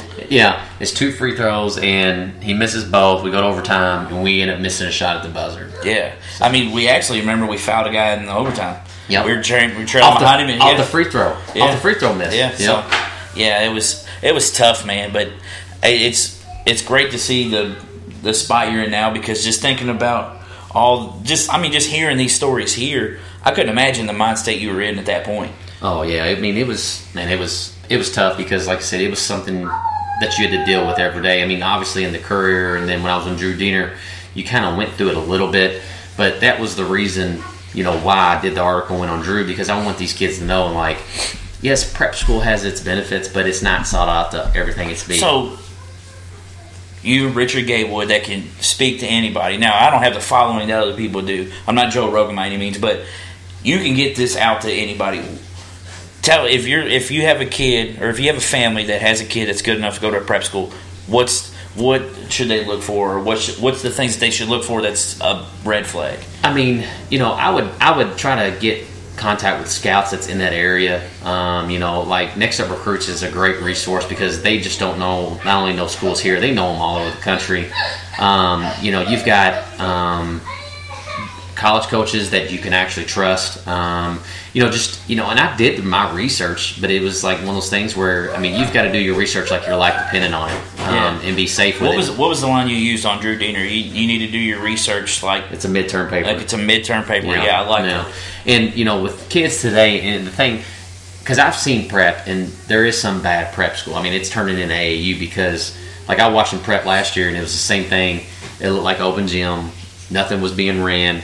And the main thing, like I always told you, when kids play for me, if they go to play college basketball, when they get to their college coach, I want them to be like, all right, that coaching staff, not just me, that coaching staff coached them up. Like, he knows what a hot closeout is. He knows, how we ice ball screens. He knows terminology. He knows this. He's seen this, And I feel like today, man, and it's prep and high school both, you get a lot of people that just want to run up and down, and they're not really teaching the game.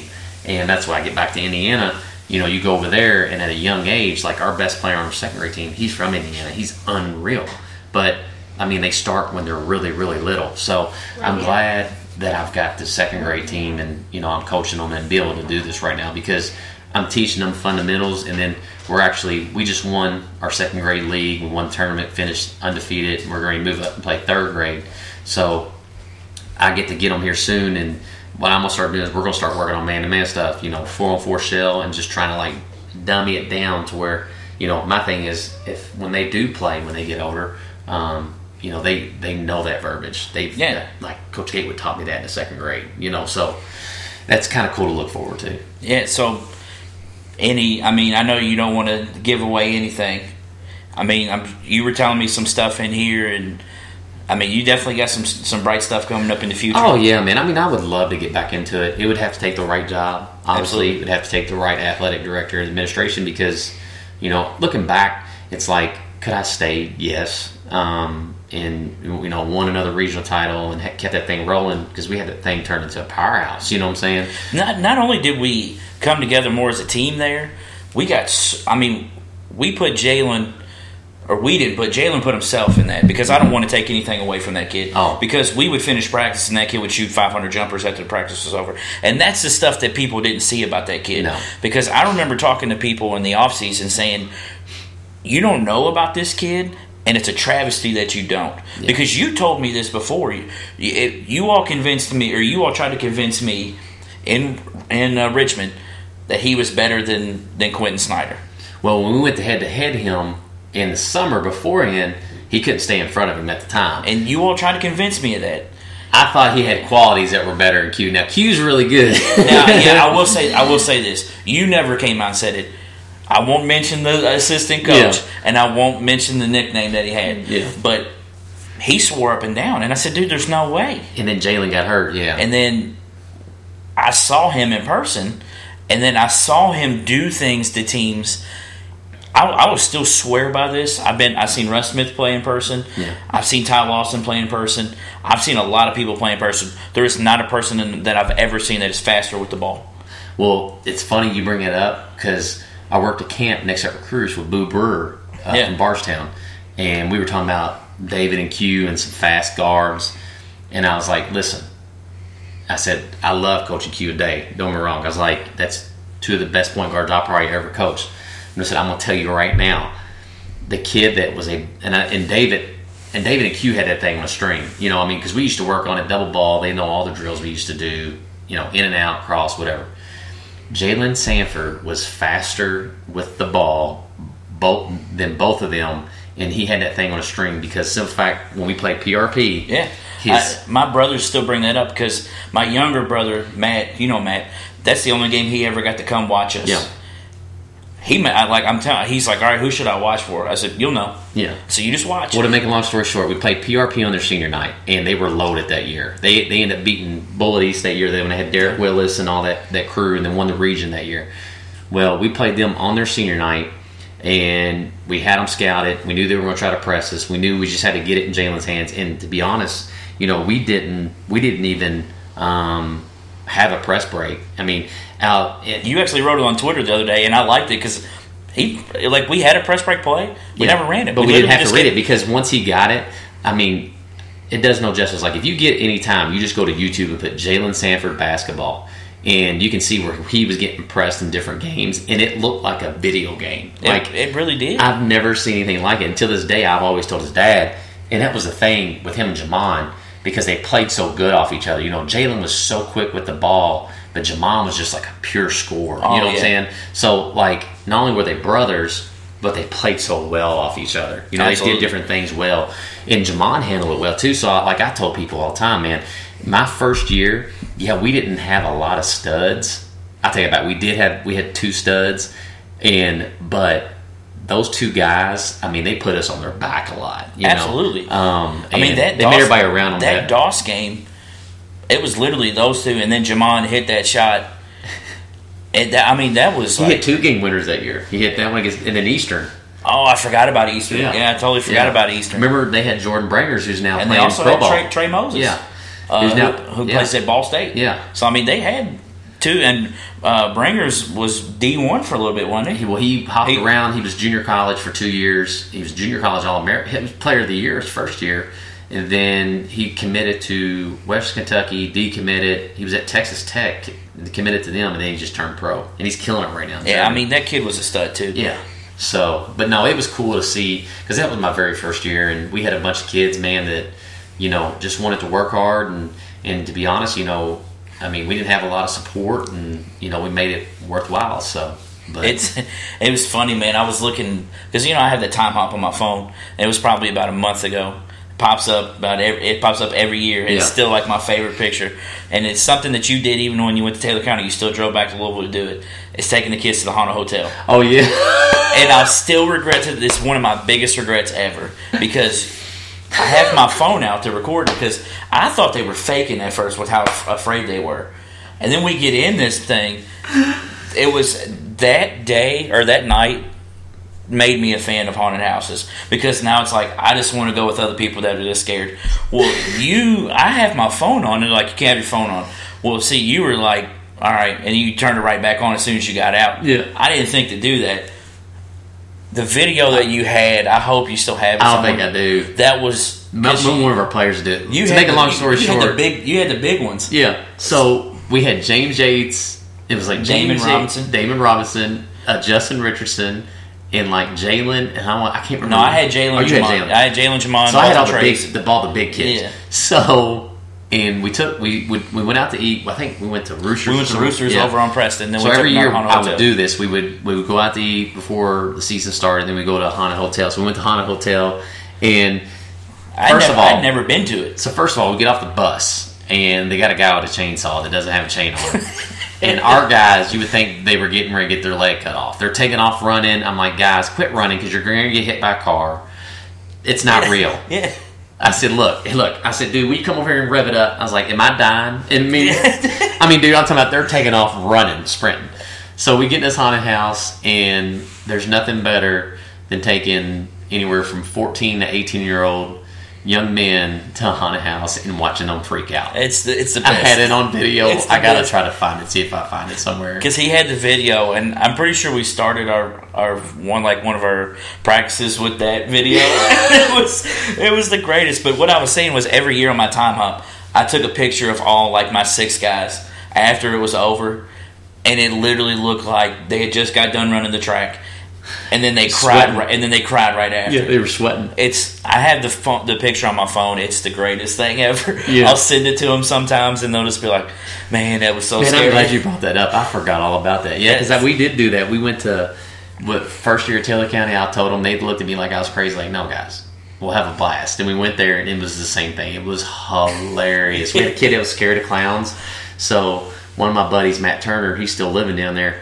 He had his buddy bring like a big old clown head, and he climbed on the bus, and they didn't know he was on there.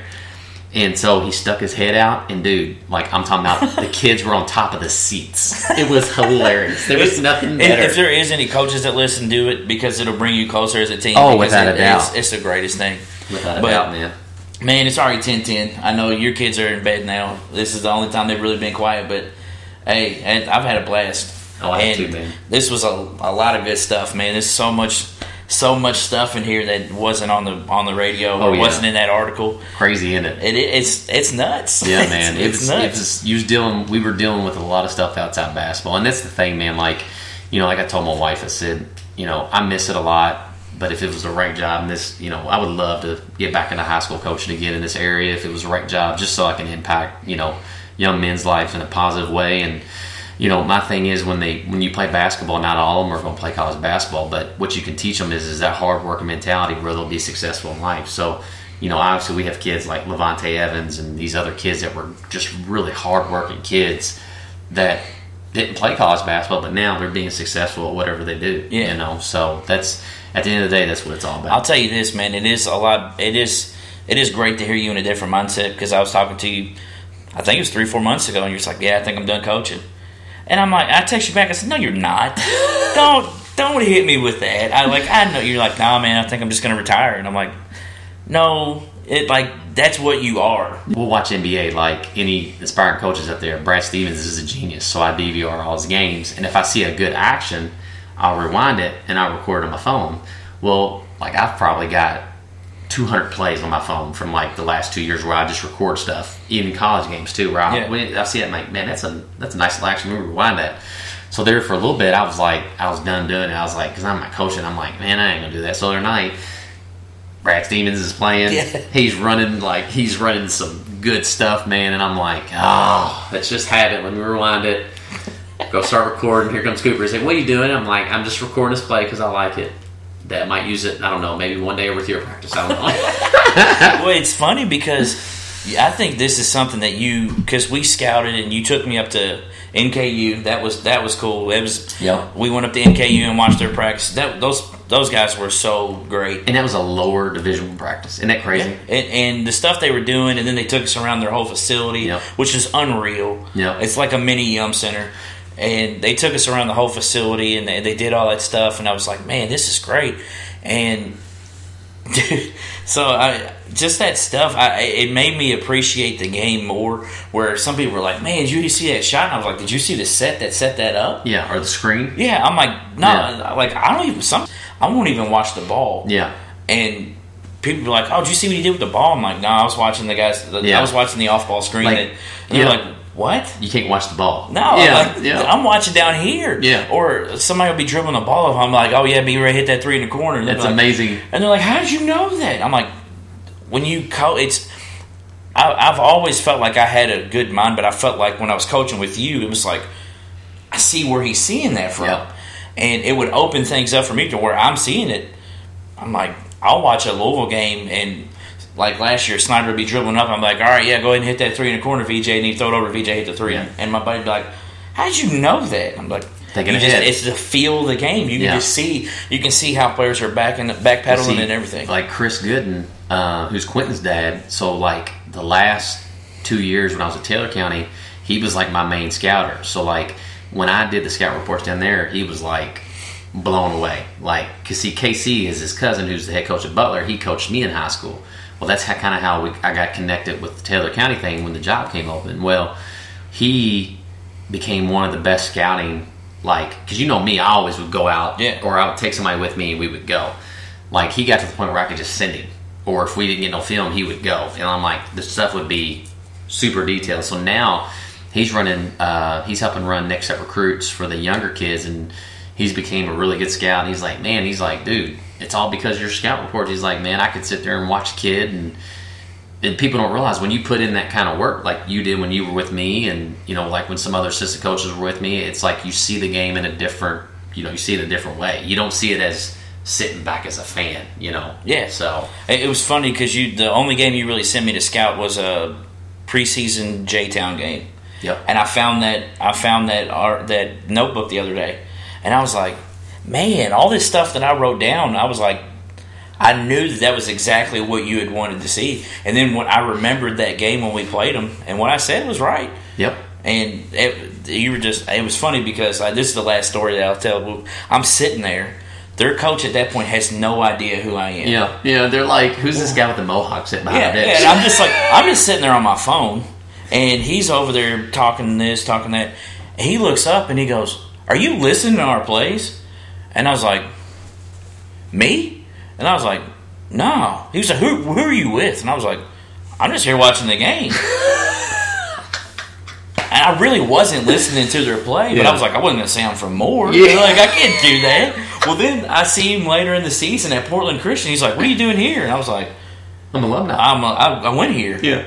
And I was like, "By the way, I just want to let you know, I really wasn't listening to your plays, but I coach at Moore." And he was like, he looks at me, and I was like, "I promise you, like, I was there to scout you all, but I wasn't listening to your plays." Yeah. I was like, "I'll even find the notebook and show you." Like, I didn't listen because I was just sitting. I was actually on my phone, and he's just like, "Are you listening to what I'm saying?" Yeah. And I was like, "No, I'm actually blown away you're talking to me because you're coaching a game." That's hilarious, man. So, man, thanks for taking out time because I know this is tough with three boys, man. And I appreciate it. This is the first time I've actually been able to, like, spill the beans because I could really. I mean, you can't write the whole thing in the article, and then with Drew, you can only do a little bit. But like, I just want kids to know that prep schools are not everything they sought out to be. You know, and do your research. And if you want to contact me, you're more welcome to. My email's coach.richardgatewoodjr@gmail.com, and then I'm on Twitter also, Coach R_Gatewood. I give advice to kids daily on colleges, preps, everything from that in general. So they're more welcome to reach out to me. That's good because I was going to ask you to say that. So, man, I thank you again for coming on. It's always a blast. We need to get together more. Yeah. I mean, I know it's tough with the family and everything, but it's always a good time, especially when we get us four together, me, you, Gentry, and Eric. Oh gosh, because that's just like clown shoes. Oh gosh, like it was funny because it was like I got there and then you all like welcomed me in, and then they were like, "Oh, this dude's just like him." Like it was over after that. Like the fun we had. Like I'd be willing to say you didn't have fun like that with any other coaching staff you had. Oh, with that, it's tough. I don't know. See, this every year it got better, but like the year of the prep school, because we dealt with so much stuff. Yeah. And John is like a comedian, so it's like Mike would go through his stuff, and then John would say his two-liners, and it'd be like. He would just, because he had no filter, he was like, "I didn't sign no contract, and I'm not getting paid any money, so I don't care." So, like... It was just great, because anytime I would do anything, it would always go back to me being the Mohawk dude. Every time, it would always be that. And then, I was actually, during that summer, I lost all that weight. Yep. And then, you were just giving me all this crap. Then Eric came and was like, who's this the guy from the Jersey Shore playing basketball with our team? Like, stuff like that. And What's like, he makes fun of me now because I lost a lot of weight because the year after my grandma passed, I started working out daily, and then like it got obsessed. So now I actually work out with, I don't know if you've heard of it, it's called F3. It's a fellowship faith group with men, and we work out every morning at 5:20. There's different locations out through the city, but we're based on faith, and we get up in the morning and they make the workouts as hard as possible. So that's the hardest part of your day, and then we get together, we pray, and shout out to those guys also, because I've been going now. My buddy Josh got me going out there about a month and a half ago. So, but yeah, man, it's amazing who you meet on the path. Yeah, he says, when I lose all that weight, he comes in there to what open I was gym. getting to Like, was I've lost all this weight, so he tries to tell people I'm on meth. I'm like, dude, yeah, that's not cool. Oh my god, That's not cool. But see, like, for me, it's like I People think don't that's know me. funny. It's like, yeah, because we know each other. Eric, Yeah. and like. Just, Like the league, the show The League is exactly how we were. Like just like throwing one-liners at each other all the time. the thing it's hilarious is like each staff I've been on, everybody on each staff would have got along and had a blast because we were all like just basketball junkies that love kids. And that's the thing I've been blessed with. I've been able to like get guys like you, like Gentry, like Eric, Chris Gooden, Greg Oliver, who was at Taylor County with me, Jordan Ballard, and then John Carey and Alex Moe at 20 feet. Like, get kids who actually care about. I mean, guys who care about kids. At the end of the day. So, but no, the funny story that we said earlier, and then we're going to be done. When Gentry, we were playing against Floyd Central in Richmond, Indiana. Oh man! So kids are trying. Kids are trying this video, right? Kids, I got it somewhere. Kids are trying to shoot threes in the warm-up lines, right? Yeah. So our bigs are out there shooting threes, and Gentry's sitting there. He's getting madder and madder because we just won the game before then. So if we win this one, we win the consolation bracket. And he's like, just keep shooting them. Just keep shooting them. They'll eventually fall in. Keep shooting them, right? Yeah. So then James Yates becomes a smart aleck, and he tries to like pro hop and stop, right? So we get in the game, and he's the one who ends up missing the layup. Yeah.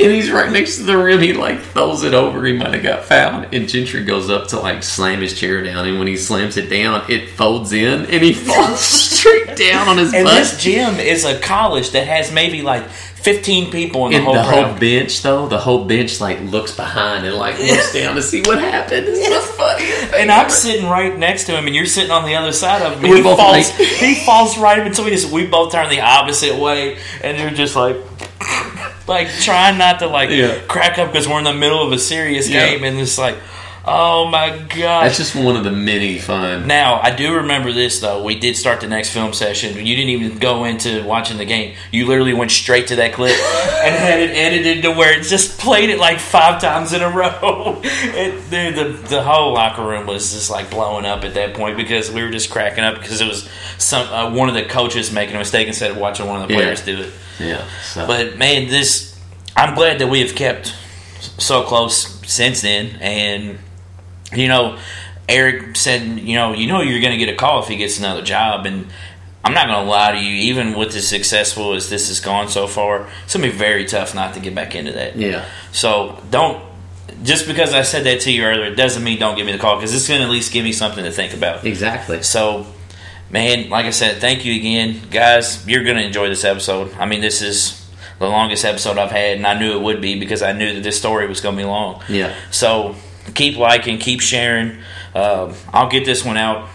I'll get this one out tonight because it's not going to take that long to get everything together. So I'll get this one out tonight and try to share it some more tomorrow so that because this is a story you are going to want to hear. Yeah. And at this point, if you're hearing this part, you've already heard it. Yeah. So, like I said, keep liking, keep sharing. I'm going to keep putting these episodes out. Y'all have a good one. Later.